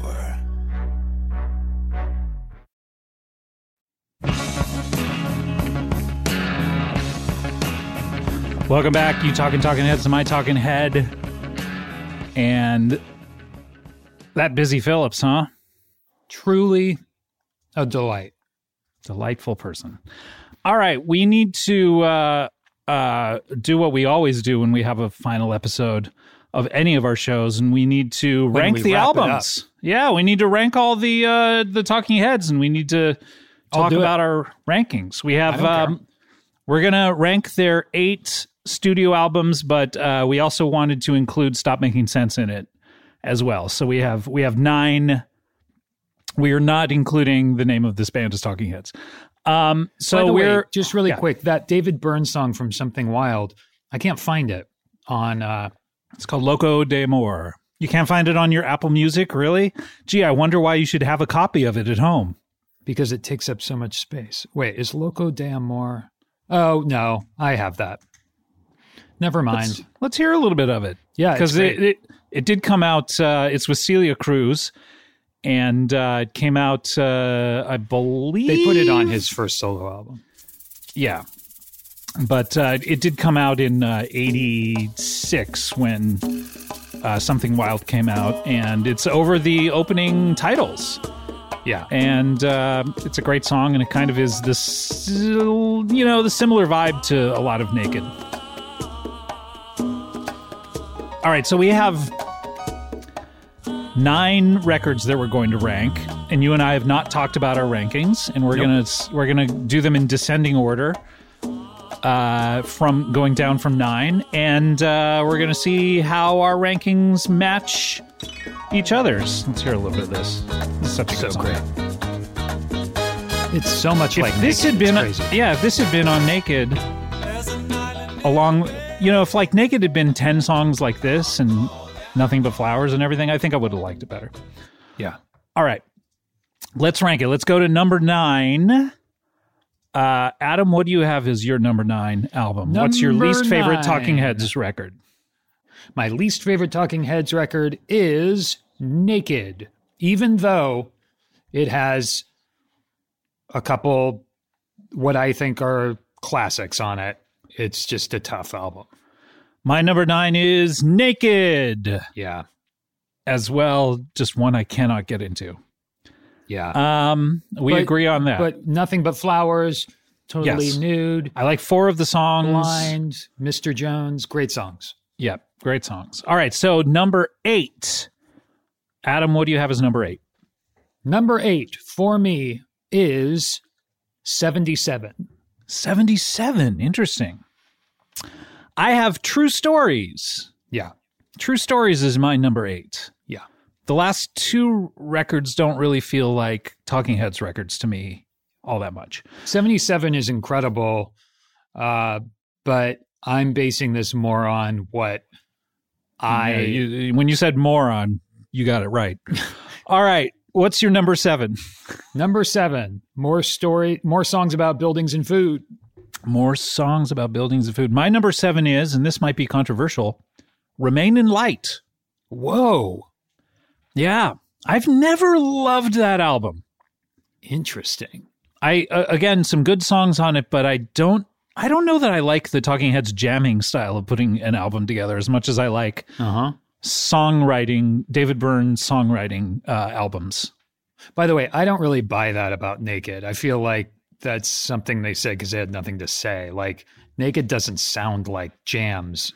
No, well, I did read a couple of books about it, and they were like, we didn't tell them, the musicians had total freedom because we had no lyrics or no song structure, so they just played whatever, and we edited it together later. Huh. So I don't know. Interesting. It kind of seems like that to me because they just had a bunch of like grooves and came back and Mr. Burns had run out of juice. Yeah, maybe when you're it came right. to, like there's just no real form to it. All right, what's your number 6? Number 6, True Stories. True Stories. My number 6 is More Songs About Buildings and Food, which is your number 7. Interesting. So On the verge of interesting. Okay. True Stories is my number 6. I love so many of those songs. I probably should have put it higher, actually. Maybe.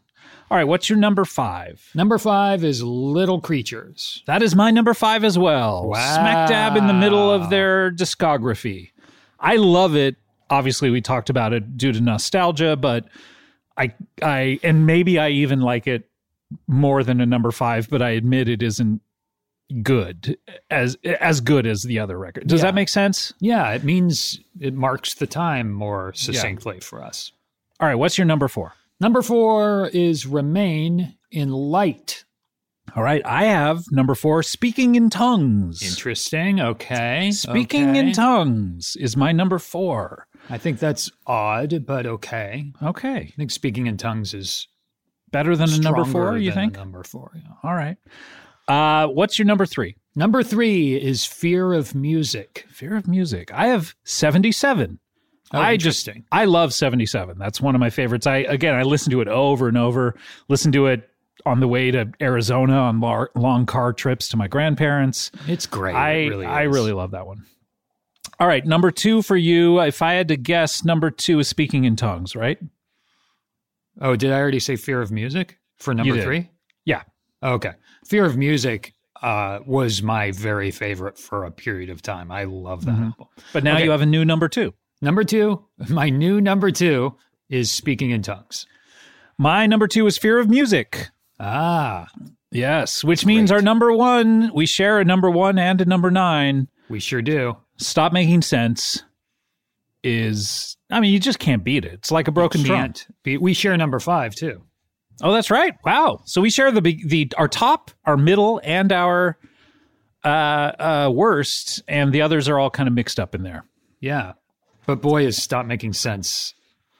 This is an incredible band. They have 9 albums, probably 7 or 6 are classics. Right. Yeah. And 2 of them are great, and 1 is poor. Yes. That's a pretty good that's, better than anything I've ever done in my life, including this show. What? So let's talk. We've been talking about Talking Heads' story. Let's kind of wrap it up.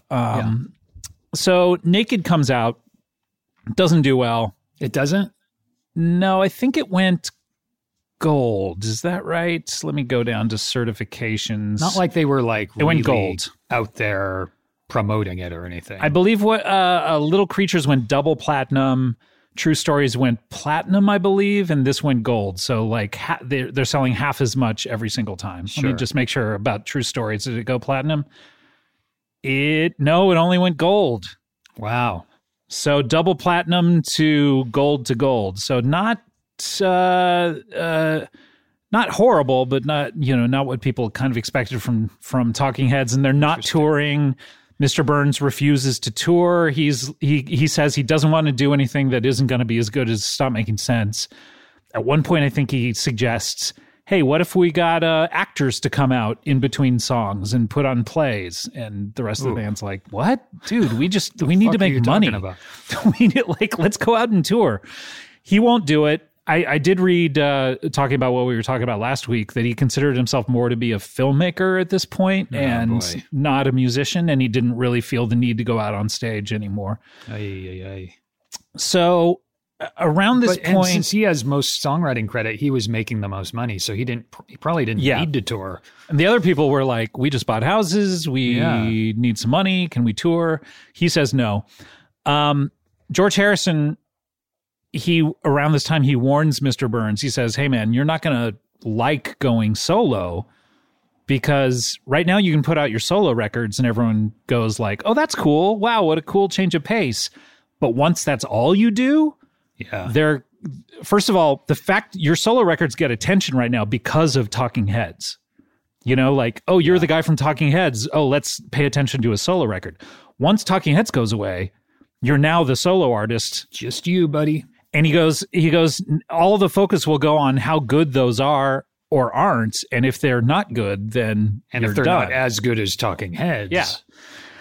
And Mr. Burns kind of goes, well, I'm going to have to figure that out for myself, I guess. I mean, that's a common thing with people who break up bands to go solo, is they are convinced, and there are people in their ear probably telling them that the reason the band is good is because of them. And so they are convinced they could go solo and be just Sometimes it works out for people. Sting, it worked out for him really well. I think Gwen Stefani, it worked out for her even better, maybe. Justin Timberlake, obviously, yeah. But, you know, I mean, it didn't David for Talking Caruso. Heads. Sure. His band was amazing. Yeah. So then right after Naked comes out, weirdly enough, Mr. Burns wins an Oscar. He wins an Academy Award for score for The Last Emperor. Oh, wow. And he's one of the people. I think Ryuichi Sakamoto is the main guy who did The Last Emperor, but he did like one song, and Chris Fartz in his book says that Mr. Burns told him that all he did was hire an arranger to orchestrate a traditional Chinese song, and he got an Oscar for it. Wow. But Mr. Burns is on his way to the EGOT. Because I think he has a Grammy, right? So I think he has... he'll get a Tony now, next year or this year. Maybe, yeah. He'll probably... Yeah, so all he needs to do is win. And he might win... an Emmy for it. An Emmy for it, yeah. So he might be our next EGOT winner. That's crazy. So then a few years later, they start to put out a compilation, a 2-CD compilation called Sand in the Vaseline. And they need to come up with new material for that. So what they did was... They took 4 songs that they had lying around from the Naked sessions, and one from the sessions for not True Stories, for Speaking in Tongues, and they did a little extra work on them and they put them out. And we've been talking about it for now probably an hour. Adam has really wanted to hear it. Sex and Violence. Let's hear this song. This is Sex and Violence. This was also on the Until the End of the World soundtrack.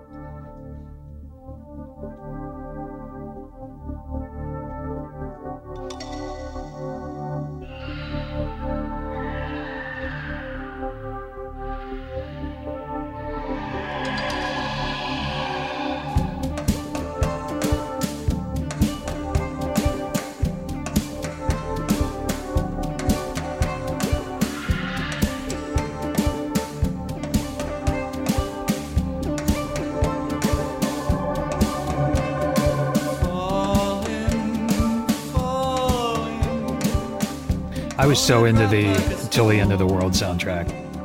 Yeah, that was pretty good. Never saw the movie. I never got into this song. Yeah, it's not what you want to hear from a Talking Heads song. I love the version of Until the End of the World on that, and Fretless, that REM song. Yeah, that's a great song. This is like an outtake. For sure. Feels like. They also did, let's hear the other 3 from the Naked sessions, because we heard Popsicle, I believe, when we did the Speaking in Tongues record. This is Gangster of Love, by Talking Heads.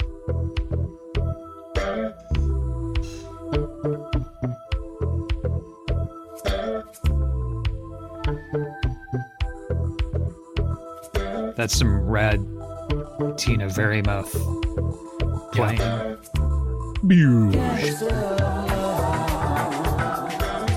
Kind of like this. It's okay.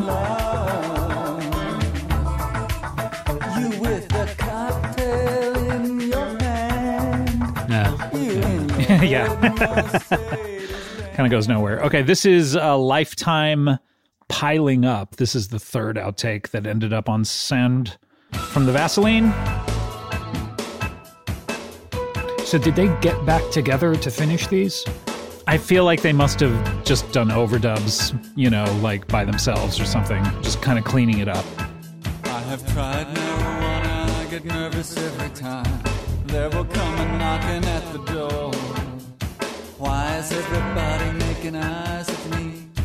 I don't want to know. This, by the way, comes out in 1992 when people are listening to grunge, mainly. Yeah. I remember this. Oh, good.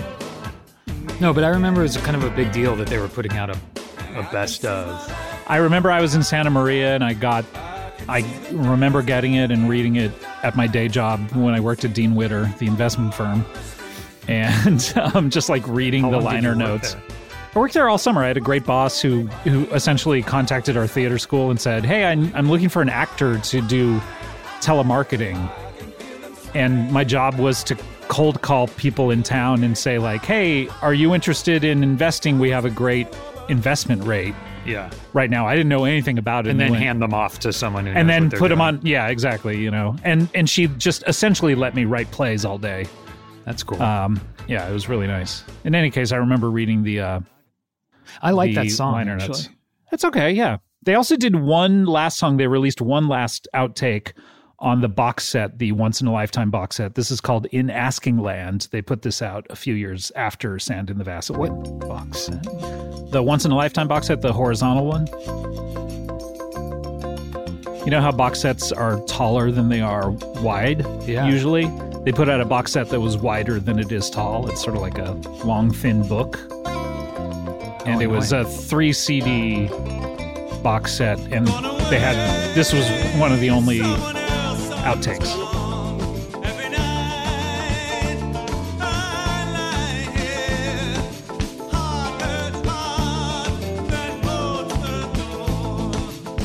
This is the thing, all these outtakes from Naked, none of them sound like Talking Heads songs. No, not really. Now, what's the Speaking in Tongues one? I don't remember that from when we did Speaking in Tongues. That was called Popsicle, and let me play a little bit of it. And that's on Sand in the Vaseline. That is on Sand in the Vaseline. It's, is it on any of their, I don't think it's on the Speaking in Tongues reissue. Were they remastered, these songs, or? I could not tell you anything about their mastering process. No, but I mean, like, what was, I guess it was like 4 new songs. See, this is more Talking Heads. Yes, for sure. That's right. I like this. Yeah. So this is Sand in the Vaseline. This was the last song on Sand in the Vaseline. Yeah, that's good. So then right around Sand in the Vaseline, Chris Fartz is sitting around at home, fiddling with his drumsticks probably. And he gets a call from a journalist who is doing a story on Talking Heads who wants to confirm that Talking Heads have broken up. Because that's what Mr. Burns has said in the interview. And that's news to him. But of course they hadn't, seen him in years, and he hadn't wanted to tour or make another record. So they just kind of assumed it, but this was, Mr. Burns had never come out and said it before. Right. So they are broken up. And they go on to do various things. George Harrison, of course, Traveling Wilburys, has a #1 hit, I believe, with Got My Mind Set on You. Yeah, the Beatles got back together, too. Beatles got back together for the anthology. But he also went on to produce some really big records of the 90s. He produced Live, he produced Crash Test Dummies, and he produced No Doubt. So he had a pretty amazing production among like a lot of other records. He Which became a No really, Doubt did he produce? He definitely did New, that song from Go, the movie Go. Yeah. So he didn't do a full album, I don't believe, but he did that single. Okay. So, and then Chris Farts and Tina. Chris Farts and Tina, they still are in the Tom Tom Club. They've put out records for several records. They still tour. They did also became kind of hot producers. They produced Ziggy Marley, his biggest record. They produced the Happy Mondays, which there's a whole chapter in Chris Farts' book about the Happy Mondays, producing them out in Jamaica and how crazy that got. I really do, for the amount of like shit we gave that book. There are some incredible stories in there, including Ziggy Marley, Happy Mondays, right? Tons of Talking Heads ones, of course. Yeah, they worked with a bunch of great people, and we don't want to spoil the stories for you, but read that book. There's some really interesting stuff. And then the three of them, George Harrison, Chris, and Tina, got back together to make a record called The Heads, right? Which that was the band name, The Heads, and George Harrison talked about it on the episode we did with him, where he felt like they shouldn't call it The Heads. He thought it should be No Talking, Just Head, which is what they called that was the name album of the record. Yeah. But it got them into hot water with Mr. Burns, who then wanted to sue them because of confusion with Talking Heads. And that record is not good. I have never listened to it. It doesn't sound anything like Talking Heads. It's just all new songs. It not only is it new songs, but it is different singers for each song. Oh, so you have remember this. Michael Hutchence doing one of the songs. You have Jeanette Napolitano does a couple. I think she even toured with them. And the guy you have from Debbie, Live, too. Right? Debbie Harry, Maria McKee from Lone Justice. You're the band you love. Oh, Sean Ryder from Happy Mondays. The guy from Live, Gordon Gano of Violent Femmes, who also was produced by George Harrison. Andy Partridge of XTC does a song. But the album's just not, in my opinion. Do you want to hear any of it? Yeah. I remember they... do you want to hear the single, or do you want to hear like a regular song? Let's hear the single. Okay, so the single was called Damage I've Done. This is 1996. So this is 4 years or so after they broke up.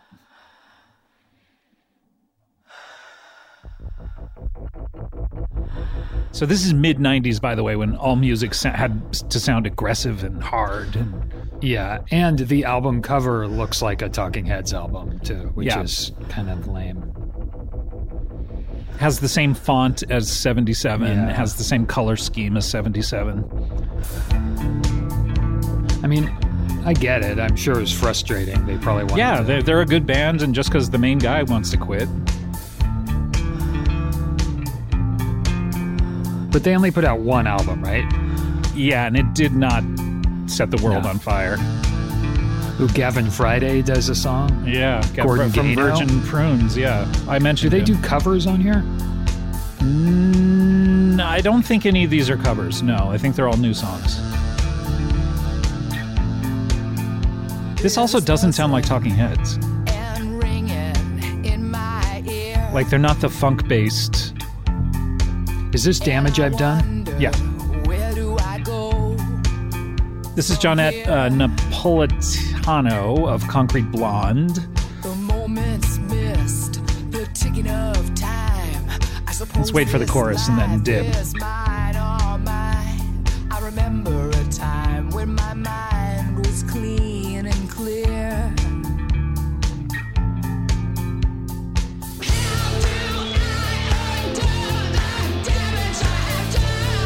Oh, it's very 90s, yeah. Yeah, this is post 9 Inch Nails. It's just not what you want to hear. Let's hear No More Lonely Nights. By Paul McCartney? No, by okay. The Heads. With now this who sings this? This is Malin Anateg? I don't know that name. But let's hear it.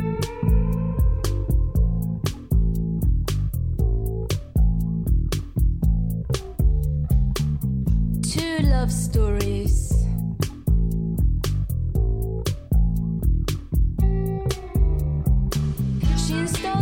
video camera over her bed in the bedroom. No more All right. lonely nights. I don't know. What How about about, Only the Lonely with Gordon Gano? All right. You know you can listen to this at home. I know.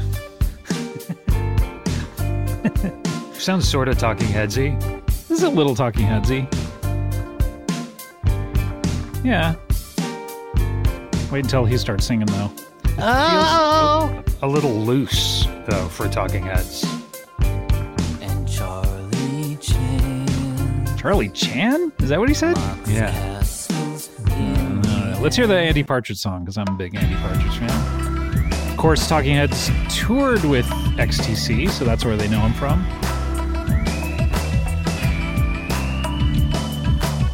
Pink confetti, shotgun wedding, rocket secrets, someone shredding, 19th floor. I mean, I like XTC. Yeah.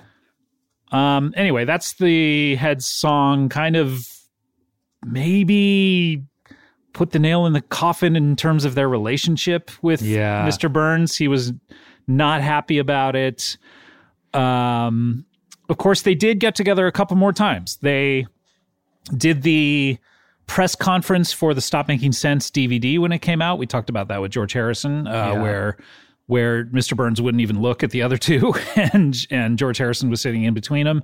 So crazy. And then they Mr. Burns obviously did a bunch of solo records, kind of varying degrees of quality. Some are great, some are not so great. But the very last time they all got together as the Talking Heads was in 2001 for the Rock and Roll Hall of Fame. They were inducted to the Rock and Roll Hall of Fame. This was 25 years after their debut. 1976 was when they came out as a band and they put out their first single. First year they were eligible. They were inducted into the Rock and Roll Hall of Fame. And when a band is inducted, they have the opportunity to play together, and they chose to play together. Yeah. The Ramones also were inducted, and unfortunately they didn't play because I think Johnny had just passed away. Joey was dead, and I think Joey, John. yeah. So Green Day played instead. But Talking Heads played, all four of them played for the last time as a band together. They sounded pretty good. They sounded good. Chris writes a lot about all the food that was served there. And then we don't want to spoil his book, but the last thing the Rock and Roll Hall of Fame is the last thing in Chris's book, and the end is just brutal. Very weird. So read the book. It's just it's rough. But one other thing that happened at the Rock and Roll Hall of Fame is they were inducted by every band gets inducted by like a more current rock star who's on the charts currently, who has some sort of like connection, and they usually don't get to pick that person. The Rock and Roll Hall of Fame picks. No, the Rock and Roll Hall of Fame picks them. And the band was inducted by Anthony Kiedis. Oh, right. That's cool. And that does it for us. We'll see you next time. Thanks for listening to You Talking Heads to My Talking Head. We'll see you next time. And until then, we hope that you found what you're looking for. Bye. Good app. Yeah, it was very good. That was good. But speaking of Anthony Kiedis, we're here. Of course, welcome back to Are You Talking RHCP Re-Me? And I think when we left off, we were just about to talk about the Red Hot Chili Peppers' second album, which was, of course, the Uplift Mofo Party Plan. And let's just kind of take you through everything they did. Let's see, they put out the Uplift Mofo Party Plan. Hillel Slovak died. John Frusciante joined.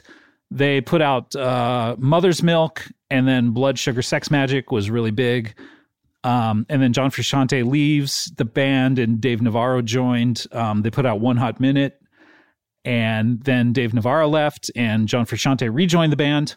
They put out Californication. They put out By the Way. They put out Stadium Arcadium. John Frusciante left again, and Josh Klinghoffer joined, and then they put out I'm With You and The Getaway. They got inducted into the Rock and Roll Hall of Fame, and Josh Klinghoffer is one of the youngest guys to get inducted into the Rock and Roll Hall of Fame until this year. And then they get back with John Frusciante, and they kick Josh Klinghoffer out, and that brings us up to date. Cool. So that's going to do it for us on Are You Talking RHCP Re-Me? We hope that you've enjoyed the show, and hope you enjoyed our deep dive into the Red Hot Chili Peppers. And we are going to see you next time. And until then, Adam, hey, it's been a blast doing this during quarantine with you. Long journey here. Long journey, but I wouldn't have it any other way. Really appreciate you doing it. I hope you have a good holiday. And our thanks to Kevin. Thanks to you, buddy. And hope you have a good holiday. You've been an integral part of this show here with us. So I really appreciate all of your hard work. Absolutely. We will see you on whatever show we do in the future. And until then, we hope that you found what you're looking for. Bye.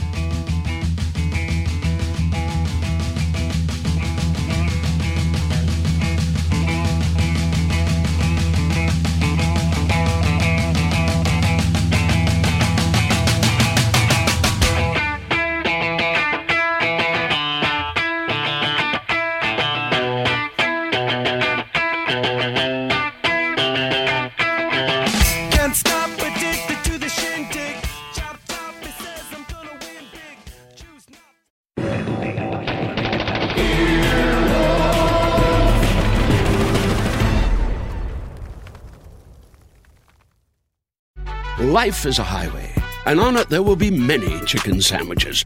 But there's only one McCrispy. So go ahead and hit the turn signal if you know about this juicy gem of a detour.